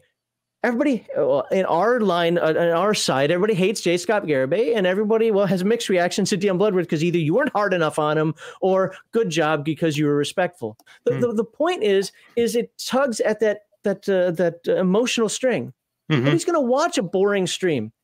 So if you don't like the fact, hold on, where's my segment 2 thing? If you don't like the fact, look at that second line there. Hyperbole, satire, stereotypes, generalization, and assumptions are often unintentionally used for simplicity and effect. That is conversation. That is normal conversation between two people. I don't know anybody that talks to each other. DM Bloodworth, was your day statistically acceptable to you? Nobody does that. It's like, how's your day? It was great. Well, I don't think what you thought was great was great. Or, you know what, that was great. But that's what sticks in our noggin. That's how people talk. That's how people type. If you don't like it, make your own shit or get a fucking encyclopedia, because you're nothing but Spurgeon as an autistic weirdo. Sorry to all the people out there with actual autism. You know, one related comment that was made, another video response, I guess, to my conversation with J. Scott Garibay was that the only reason why I did that was to get was to get hits on the channel. Like that's why, you know, that's why any of us do videos, is to have other people watch our videos. I was like, oh, not everybody. I don't care about my views. Yeah, it's like, but I mean, well, yeah, I mean, I do want people to watch my videos. I think that if I'm interviewing somebody or having a conversation with somebody, I'm having that because I think that there might be some value coming out of it. Do I want people to watch it? Sure, I want people to watch it. Am I bringing him on only because I think that a lot of people will watch him coming on? I don't even understand that meant like that accusation or the mentality behind that accusation. You know, did I bring on Scott Garraby so that I'll have 300 views on my video? I have 300 views on a lot of videos. You know, I don't really need, you know, I didn't bring them on for that purpose. You know, I have videos with 5,000 views.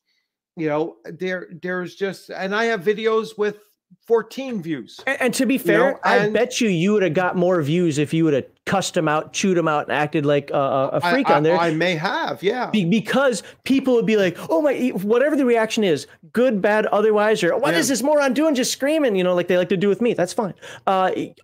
Because it pulls on that. But at the same time, there's a balance, and everybody's line is different. DM Bloodworth's line is different than my line. My line's different than Baron G-Rock's line. Baron G-Rock's line is different than Bruce Lombardo's line, et cetera, et cetera, et cetera. OGGM and I have completely different lines. You know, as an example of what is tolerable on the channel. Some people, and actually this is coincidence, I'm not actually talking about OGGM here. Some people completely sell out.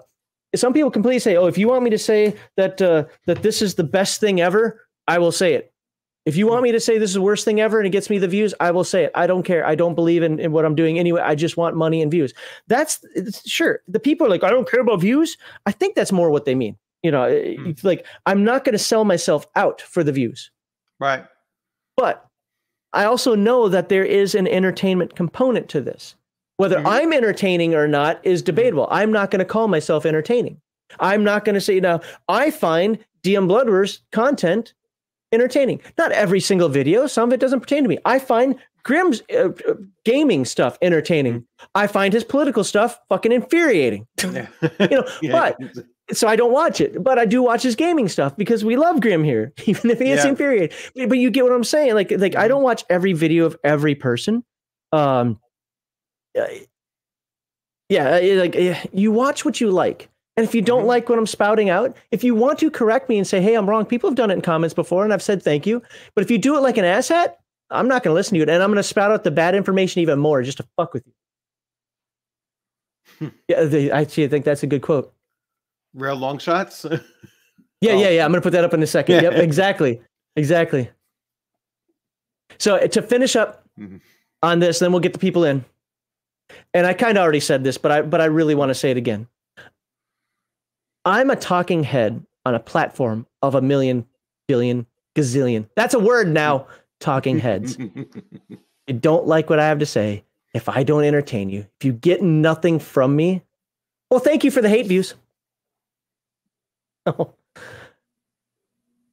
right. Anything else? I mean, we've beaten that dead horse. Anything else that we need to say about that? I just, again, there's these misconceptions out there, and there's always one in every crowd. Like, you know, that, and to be fair for Mar Hawkman, I give Mar Hawkman a bunch of shit. That's because I think he understands how I am, and I understand how he is. I was not talking about Mar Hawkman. So even though I did give him, like, because it was a perfect timing of what he did. We love Mar Hawkman. He does a lot of streaming with a Heathen Dog and so forth. So it's all good stuff. And that's the thing. And if you think that I think I'm an authority, well, you're right. I am. See what I did there? Okay. Let's any final words you want for segment 2 before we move into segment 3? Nope. Let's open it up. All right, we're gonna jump in. I'm gonna put the link. Oh wait, you don't have Heathen Dogs access. I have to do everything. Oh my God. I am gonna open up to segment 3. So if you want to come in and talk to us, you are welcome to come in and talk to us. That is right. There you go. I'll try to catch up some of the chat that I didn't put up on the screen. Hey, I'm not obliged to put everything you guys say on the screen. But let's copy this, copy the clipboard. I'm going to put this in there. I am obliged for super chats. That's the hint. If you want to join us for segment 3. Boop. It's there, and I will put up. So what do you have to do for segment 3? If you want to join us for segment 3, please have your microphone under control. I work video conferencing professionally. It really annoys me when people don't think about the audio attenuation in their room. Now, if you're scared of it, don't worry about it. I'd rather have you come on and talk to us than not. But, hey, if you got people screaming in the background, if you've got dogs barking, if you're, revving your Harley, that's not the time to come on somebody's stream. If you're eating your food, that is not a time to come on somebody's stream. Be a follower, subscriber, stay on topic, be pithy, and watch the language. If I get me kicked off YouTube, that's one thing. If you get me kicked off YouTube, well, I did learn that some people have to understand what the definition. Oh, he didn't talk about that. The whole I'm threatening and bullying people. Well, you know what? We'll talk about with the Baron G Rock who popped on in here. I will let you have your say, but don't let me forget to talk about bullying and what did OGGM said that this guy said about me? I'm a bully and I'm threatening people and so forth. Whatever. What do you got, Baron G Rock? What do you got first? You're such a bully all day long. I bullied you into here. I said you will come in here, sir. Oh wait, I couldn't say sir. I'm bullying. Yeah, I work for a living. Fucking army. But yeah, the going back to the interview, I already made a comment on on our comment video, but a great comment. You actually, DM Bloodworth, I totally respect you for what you did with that interview. I think you handled yourself very well. I didn't mention it in the 7-hour recap that we did. Thank you for staying for that. But there were a couple times when I saw that you were kind of you really wanted to like throw something out there, but you did show the restraint. I think that you did very well with it, and I just wanted to come out and publicly applaud you for what you did with that. Well, I really appreciate that. And your comment at the end of that 7-hour stream, I was already unconscious by that point. Your comment about, if Scott Garibay is such a devotee to Gary Gygax, if he wants to truly honor Gary Gygax's legacy, he should be touting or putting his hands on the games that Gary actually touched. And I thought that was an absolute brilliant way to actually shut him down. All right. Or to show him, no. His legacy, I think he would rationalize it differently, though. Yeah, I mean, I could picture how he'd do it, but I agree. Like I said earlier, in this stream here, sometimes when you're having a debate with someone, you're debating not just with the expectation of beating them. That might not even be what you're looking to do. You're just looking to, let me hear what this person is going to say about my ideas so I can better counter them or shore up my own beliefs, for the next person that might be actually more reasonable and come to, attack my points of view. Then fine, I'm better prepared for that, or I might say, you know what, I'm hearing it from a third party now, and maybe I am wrong. And maybe I will make an adjustment. So I really took a lot from that.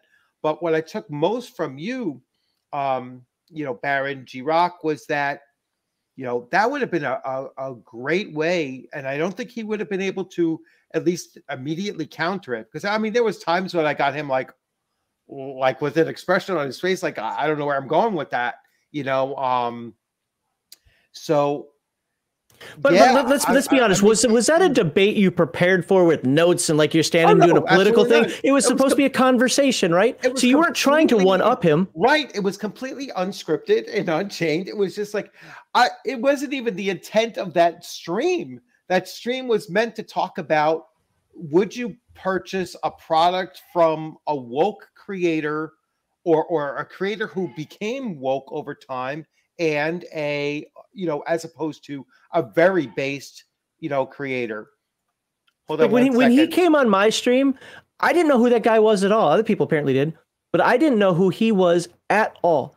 And so, yeah, he was saying some things. I was like, what is this guy talking about? And then, Joe put a little bit more pressure on him. And so did, even to some degree, Aaron put a little bit more pressure on him. But as the host of the channel, I didn't feel the need to do that. Again, I state this with all honesty. I will call out somebody I feel needs to be called out. Sometimes you just let the information hang there. Mm-hmm. A tactic people have used against me and has worked very well is let me rage and then shut up. And just let my rage hang there. And then people are like, oh my God, this dude just freaked out over fucking playing dolls in a hobby of make-believe. Like, and then I'm telling you, I'll sit there and go, shit. Because I rage intentionally. Like, God, people have known me for years, know this stuff. You guys a lot of times just see the rage. Know that I don't get butthurt or bent out of shape like that. Not to that degree. Except for when I'm just trying to, attention here, right? I still hold those beliefs. I still talk with some of those words, but not with that, like, oh my God, do you think that I would sit in front of Baron G-Rock in a respectful environment and say, what the fuck is wrong, you fucking retard, blah, blah, blah? Because one dude probably knocked me out. And yes, I've had people say, well, isn't that two-faced? No, because if you watch how I do attack ideas. And I'd be like, yeah, anybody who believes this is a fucking retard with him sitting right there. And he go, well, you talk about me? If you believe in that, yeah, I'm talking about you. But I wouldn't get into his face because that's not how people act in civil discourse. YouTube isn't civil discourse. YouTube is entertainment. Yep. Have you read the internet? It is something I hate memes. God, I hate memes. I know my Discord's going to blow up with memes now. I do. I absolutely, I don't like them. I think they're stupid. My God, waste your time with something better. But you know what? That's the internet. That's what people do on the internet. They troll and they meme. So, I can't sit here and be like, well, I don't think the internet should be for porn. Well, it is. Get over it. Well, Hey, Mark Hockman. well, one thing that someone pointed out to me in things like this, that is something that's very useful to remember, is that when you are having a one-on-one discussion with a person about something, you are there to influence that individual's perception of the topic that you're discussing. Are you? However, well, I mean, this is a one-on-one, man-to-man conversation without a crowd of witnesses. Oh, fair. Yeah. Okay, I get what you're saying. Yeah. However, though in a crowd of witnesses, you're really there more for the crowd than the other person. And even if it's, phrased as if it's a one-on-one conversation, it's really more the crowd, or in the case of YouTube, the viewers who are, what you're really talking to. Go on, Mark, but I'm just pointing down for chat. Oh, well, that was actually okay. No, but the thing is know your medium, know your audience. If I stood up in a presidential debate, if for whatever reason God wanted to elect me emperor of the United States, would I stand up there and be like, I tell you what, right now, DM Bloodworth, I'd kneecap that son of a bitch, and Baron G-Rock, I am going to send the FBI after him, and I am going to wipe him out. I'm going to take him and his family off the fucking planet. I hope he dies in a fire, or whatever nonsense that I say all the time. No, because it's a different environment. Also, as Baron G-Rock and I talked about it at one point here, I think it was on Discord, I'm not sure.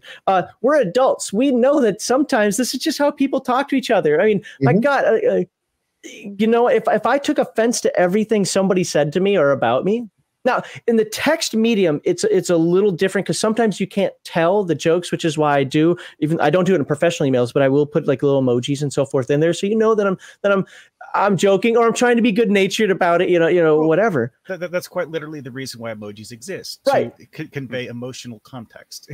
Mm-hmm. Right. Just wait, he's coming. The thing is okay, Baron, you and I have had a conversation pretty much about the individual that we're talking about here. Did that go nutty? No. We just kind of bounced something back and forth and so forth, and I kind of made a joke like, well, guess it's my turn now, whatever. But I wasn't like, that's my, just all spouting out stuff, saliva going everywhere, so on and so forth. You know, now why would I do that on YouTube? Because that keeps you here 1 second longer until you're like, okay, you know what, you're weird, I'm out. You know, Yeah. Because that would be me like coming in here and saying Earth Dawn is the worst thing ever. Only 3-year-olds can play it. Blah, you know. See, that's what happens. Oh, but no. But serious. In all seriousness, yes, that is the same type of thing that we that we're talking about. Being able to we are content creators. A lot of times you can be straight laced and try to do try to be the next Walter Cronkite on YouTube if you want, so to speak. And there is an audience for it. I can tell you for us, without cutting you off too much here, Garthon does not like my ranting. That's why you don't see me and Garthon on a lot. There's also some time things and so forth. He really doesn't like my ranting, doesn't like my cussing and so forth. So he has something else that he would rather watch. He doesn't watch videos like that. So there is an audience for that. Another thing is that I remember from the old Legion of Myth weekly live stream that Garthon's like, if I hate a comic book, I don't want to talk about it on stream. Yeah, that's why his average was 4. Yes. A 4-star rating for comic books. But go on, Baron. Sorry. But anyway, as content creators, and this is anyone who's on Twitch, YouTube, whatever platform, we are we are here as Max has said, entertainers. We want to be able to push that envelope a little bit. Mm-hmm. We want to be able to, elicit that emotion back from you from when you're watching it to have you make a comment.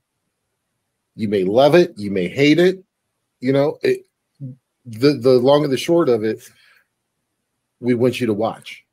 And just like comedy, not every entertainer is for every person. I'll tell you right now, I know people like Markiplier or whatever the hell his name. Yeah, I think that's his name. I don't know if he still does streaming, but he's one of the bigger ones. A lot of the rage. Now, it's funny, but don't you rage? It's different. It's the people that every second of the video game that they're playing, oh my God, guys, did you see that? We're doing, oh my God, guys, guys, did you? Okay, geez. Viva La Dirt League actually made fun of that kind of commentary. I don't like watching people like that. I watched people, I don't watch any real streams like this anymore, but I watch people like Quill18 because even though politically he got weird, I tend to like first of all, he played the types of games I played, but his commentary, and it was interesting enough. He was talking about the gameplay, but he knew how to keep an audience. I'm trying to think who other big streamers I watch. I can't think of them because I don't watch too many of them. I, of course, watch Baron G-Rock. Watch him stream. What do you mean, no? Don't watch you stream? Are you a bad streamer? But I like people that have energy in the games, but aren't screamy all the time. So hopefully that makes sense. It's okay to be screamy when something exciting happens, but don't turn the dull thing. And I also don't like the whole loot box thing. Guys, are you ready? You ready for the loot box, guys? We're going to do this. We're going to get the spin. It's like, oh my God, just push the fucking button already. So, but other people do like that. Well, I hate to be anticlimactic, but I'm about to catch some wife rage. So nope, you're good. It's dinner time. Thank you very much for your assistance on this live stream. The description for your YouTube channel is in the the link to your YouTube channel is in the description below. Everybody check it out. And thank you. Good seeing everybody. Have a great rest of your weekend. And as always, I look forward to seeing you on the gaming screen sometime soon. Running my game tomorrow night on Monday night from 7:30 to 10:30 ish, and then I'm like one recap behind. Yes, the caught wife aggro. That's it. There's no aggro worse than that. So yes, everyone have a great night. Have a good night. Thank you. All right, just the three of us. I don't know. Mother-in-law aggro can be pretty bad too. Not for me, because my mother-in-law lives in Japan and we don't speak the same language.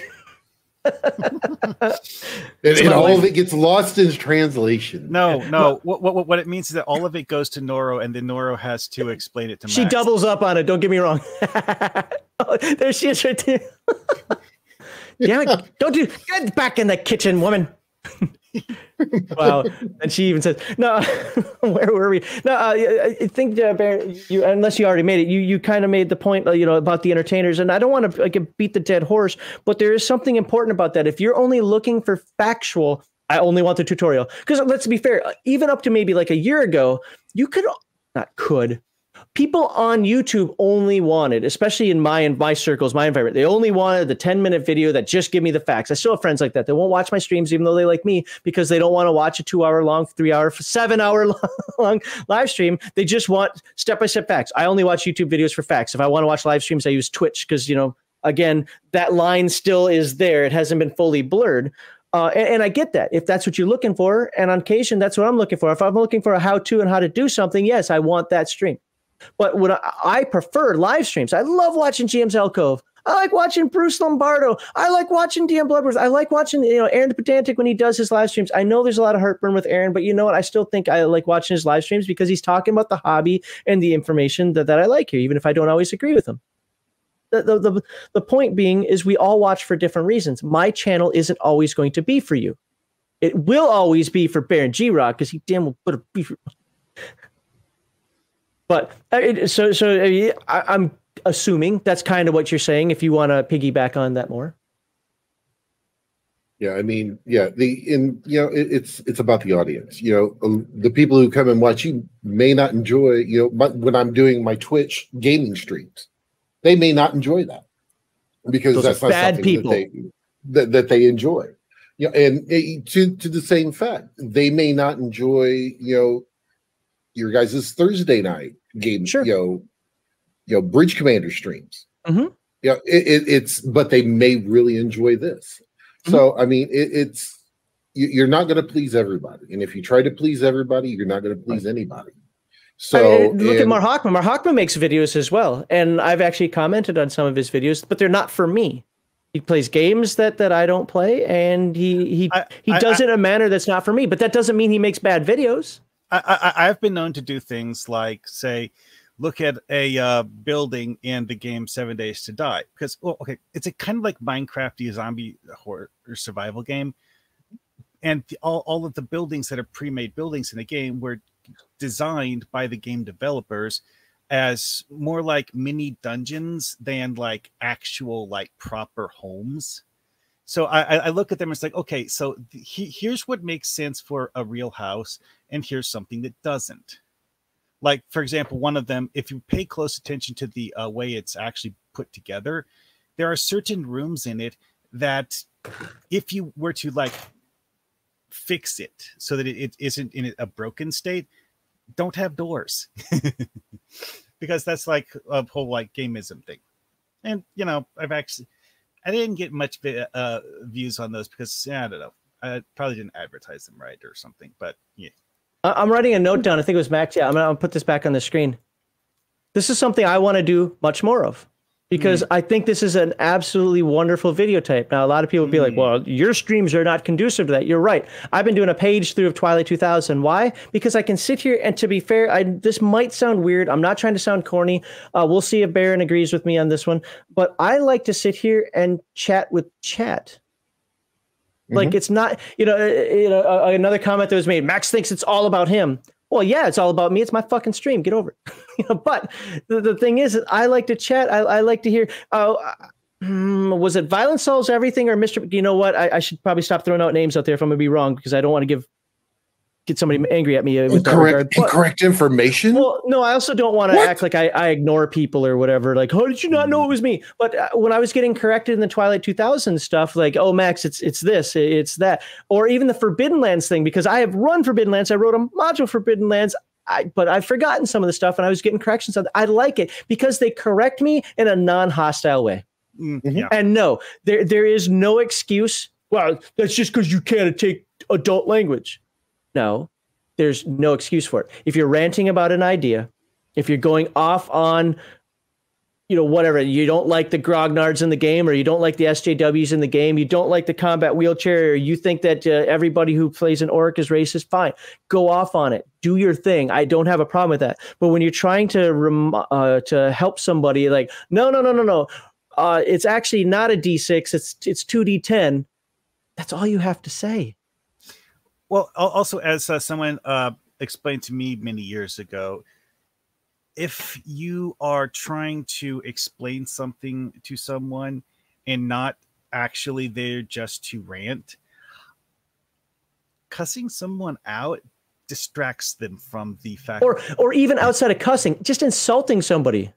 Well, apparently, that backhand, like, well, apparently you didn't do your research on this one. That's just puts them out of the conversation.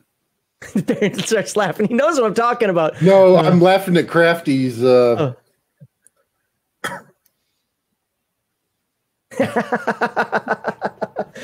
I wrote it wrong because he ran it for his daughters and solved it a completely different way. I was like, well, that's not the playtest I was looking for, but that's awesome though. They found a unique way of getting through it and handling it another way. Hey, by the way, for everybody out there, this is a Barron. I always put 2 R's in your damn name. I got to stop doing that. Barron G Rock's YouTube page. Go ahead, and I don't have your Twitch one up, and you're not getting Twitch today. Deal with it. If you want to put your Twitch link into the private chat, I'll copy and paste it out there for you, though. But you can follow and subscribe to Barron G Rock. We'll get the Twitch one out there in a moment. Mark Hawkman, are you actively making content for your channel? I've been. Is it worth me to put your link out there now? You could. I mean, I have actually put several things up there recently. Okay, then let me get yours as well. Oh, you have a long name. The thing I was actually getting on here to talk about was something that you brought up very, very early in this stream. Okay, go ahead. Which technically is section 1 thing, I think. Layered defenses in games in general. In Star Trek Online, they actually have theoretically 4 different defense layers for characters, and part of the reason why this becomes interesting in games, and because it's not the only game I've seen that has layered defenses like that, is because the way that enemies attack you don't necessarily hit all 3 layers or 4 layers or however many your game has, and that's part of what makes that interesting for those games. And I'm not 100% sure how it apply to tabletop RPGs, but it's like with the systems that have armor systems where the armor has HP that depletes when it gets hit. Yeah, no, there are a lot of games that do stuff like that. But games like that might have effects that, bypass armor completely. I'm sorry, I missed some of the chat here as I'm trying to get these guys links because, they deserve it. Is there anything in chat that, if anybody wants to, I'm going to put out one more link. I know I've been putting out a lot of links, but I'm going to put out one more. I'm going to do a last call right now. Last call for alcohol. But anyway, that what I was getting at with that was that's why you have a reason to have multiple pools of that, is because the game system cares about all of those different pools of hit points or shield points or whatever your game is calling them. I vaguely recall some game, I don't remember which one, I don't even remember if it was a TTRPG or a computer game, where there was a magic spell that basically it would create a force field bubble around someone that would absorb a certain amount of damage, and of course there were certain things where force field bubbles don't work on them. Well, I mean, again, a lot of games have that. You don't want anybody to be invulnerable. Usually that's the theme of it. So even like Battlelords, where it's like, okay, was it the Flux Shields? If I'm getting the name right, the Flux Shields stop almost everything, but there is a type of weapon that is specifically designed to go through the Flux Shield. It's just really expensive. There's stuff like that. In my game, I'm in the sci-fi version of it, I'm making it very simple. Shields stop energy. Armor stops physical. And I'm just making it that simple so it makes you think about, do I want to power the shields or do I want to strengthen my armor? And a lot of computer games do things like that because I like the simplicity of it. And that's a thing that will differentiate character classes from each other. So character classes aren't uniformly good at everything.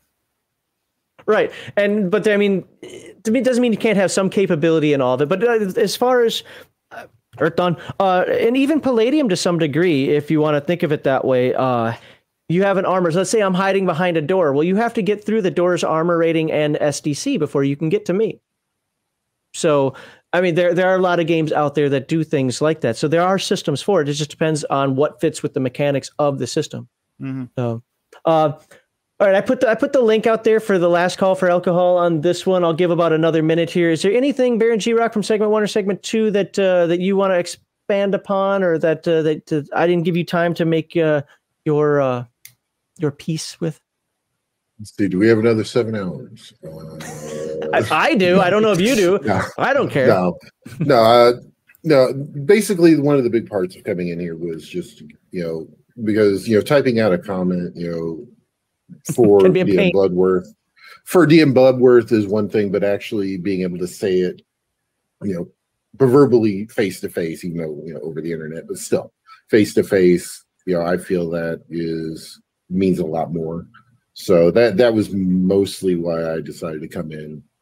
Usually I kind of hide from segment 3 here, but That's fine. but yeah, but that's really all I had. I also want to say I had a lot of fun with a few less brain cells than I had on Friday, yeah. Well, I knew it was going to go long. I wasn't sure how long. I thought it was going to be 6 hours. I really did. I didn't realize 7. But, we had a lot to say. And, there are 9 people in there. And to be fair, like Aaron didn't say much. He just kind of like, I got to go. I always give him crap for that stuff. And, there are a couple others that were a little quiet in there. But I think everybody said their pieces. And if not, well, you know what? I interrupt you. You interrupt me. I don't care. Like, the thing is I think we all got to say what we wanted to say. Yep. So I'm going to go ahead and bow out and let you have a great day, sir. Mm-hmm. Yep. All right, Mark Hockman, any final comments about segment 1 or segment 2 today? Well, one of the games I've played is like Space Empires 5 has a ridiculously complex way of handling armor and shields, because literally every single piece of armor and shield has its own set of strengths and weaknesses. But that's a core gameplay mechanic and a fundamental aspect of combat strategy in that game. So that's why it's important for that game. Other games might not care. Right. I mean, if you're playing an armor class type game like Dungeons and Dragons, you probably don't need that depth. But if you're playing a game, Earthdawn, that does actually have damage mitigation from armor. You have a physical defense that you attack, that's your target number. That's basically like your armor class in Dungeons and Dragons. But then you have the armor rating, which mitigates damage. So if you do 10 points of damage and you've got 7 points of armor, that person only takes 3 points of damage. A force shield type system can help. Or you could just play the negation game. The force shield stops all of this. That's why, like what I'm doing, that's kind of how I'm doing it. The force shield has 100 points, nice easy numbers. When those 100 points are gone, then you have no protection from energy anymore. But until then, a shield stop energy, armor stops ballistics, and you have to that's why you want both types of weaponry, and you're going to want both types of armor. But if you stack up only energy, well, you're going to be doing crap to the armor. Mm-hmm. All right. I guess it's time to wrap this up. So I'm going to thank you once again for getting another punch on that punch card for being here like every episode. And I hope you have a good day, sir. Okay. See you later. And there we go.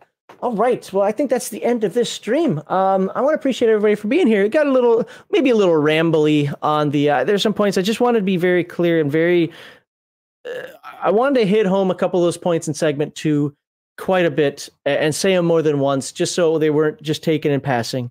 To reiterate segment 2 is real quickly is everything's contextual. Conversation is nuanced and contextual.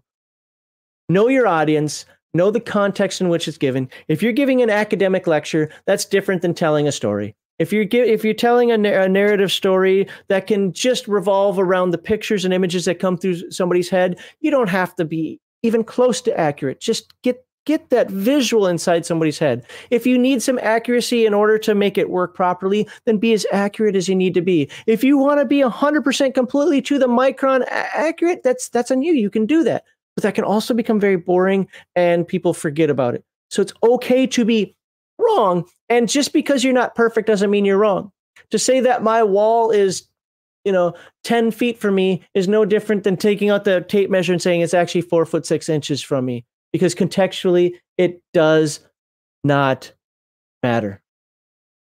So, all right. I am going to go through proclivities here. This is when everybody leaves the stream because they don't want to see it. But oh, well, I've got to do it. Got to do me my advertisements. But I want to remind everybody about, I can take that off the stream. First of all, I didn't put that subscribe banner up enough. Oh, well, I'll put it up right now just because I can. Subscribe, like, and share. Get those likes and shares. So the sharing is caring. Sharing is caring. I want to, first of all, thank everybody who donated their hard-earned money. Yes, there were some weirdos that actually donated their hard-earned money to the show. Thank you very much for the cheers, for the super chats.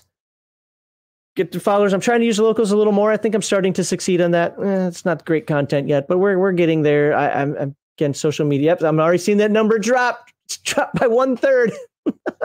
You can donate on Streamlabs or by PayPal. We appreciate all of the incomes.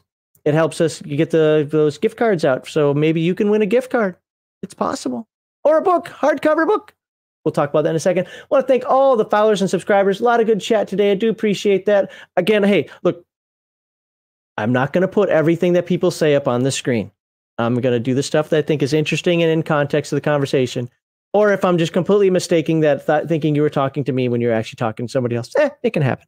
But if you really want your chat up on the screen, you can go ahead and send a super chat. I guarantee you I will put them on the screen because, that's the appropriate thing to do. But I do try to get that stuff up there because your conversation is interesting, and I do like what you guys have to say about stuff. I really do. I'm serious. I feel weird when I say it because it seems pandering, but if there was nobody watching, I wouldn't stream. But you guys in the chat, you make it fun. Whether I'm doing this, doing Twilight 2000, read through, whether I'm screaming about something somewhere, whatever, I do appreciate what you guys type in the chat. And there's our 3,000 subscriber giveaway. Hurry up and help us get to 3,000 subs so I can give these books away. I want to give them away. And, well, Crafty's giving one of them away. Thank you, Matt Craft. Crafty's giving away the Conan book. I'm giving away the other 4 books, and we will have at least one gift card, at least one, so far, for the giveaway as well. Again, I cannot ship this stuff to international people. I can only ship it to American addresses, which includes APO, FPO. But that's why we're going to do the gift card thing for folks, maybe like a drive-through RPG gift card or something. I don't know. Something where you can get RPG books. We're going to do that. And there's that. And those are the links. Lots of good conversation happening on our Discord. I appreciate everybody that comes by there and posts their thoughts, opinions. Been actually selling a few items. I mean, again, I got $15 worth of sales. I think I sold like 30 items, but got $15 worth of sales. Redbubble doesn't give me a lot, but that's okay. I just like the stuff that's on there. So hopefully you do as well, and you buy a shirt or a mask or whatever. 30 designs on there. I'm only showing 5 below, but there are 30 designs. Some are not for the kids or any self-respecting adult. And there you go. I don't know what's going on with Gatekeepers this week. I think I'm supposed to host it. I don't know. I think I got voluntold into hosting it. We'll find out. I'm going to have to clarify that a little more. And there you go. That's it. That's all I'm doing. That's all I'm talking about today. Boop. My final words of wisdom are, I think I've already said them. And since everybody's gone anyway, I'll just make it quick. So 4 hours, just 4 hour, a little talk that I want to have. Again, watch the channels you like. If you don't like what somebody has to say, it's okay to make a comment. Tell the person why you don't like what that person has to say. But if you're just going to be obstinate about it, it's not obstinate. If you're just going to be a jackass about it, if you think, I want to say this a little better. If you think your intent is to help or clarify, but you're being an asshole about it, you're not helping or clarifying anything because people are just going to ignore you. Yes, orc lives matter. They do. Don't kill have you hugged your zombie today? Zombies are people too. Thank you, Chris. I do appreciate it. I appreciate all the commentary that you had in there. I think I put a lot of yours up on the screen today. But if you don't like it, just move on. Like or dislike the video, or don't, whatever. I never did get to talk about me being a bully. Maybe I'll save that for some other time. But apparently there's somebody out there. I'll post it on my Discord, even though I think it already is, who apparently the person is. I haven't watched any of them. I just don't care. If you think I'm a bully, that's fine. If again, I will have somebody watch Nick Rekieta. Nick Rekieta, Rekieta Law channel.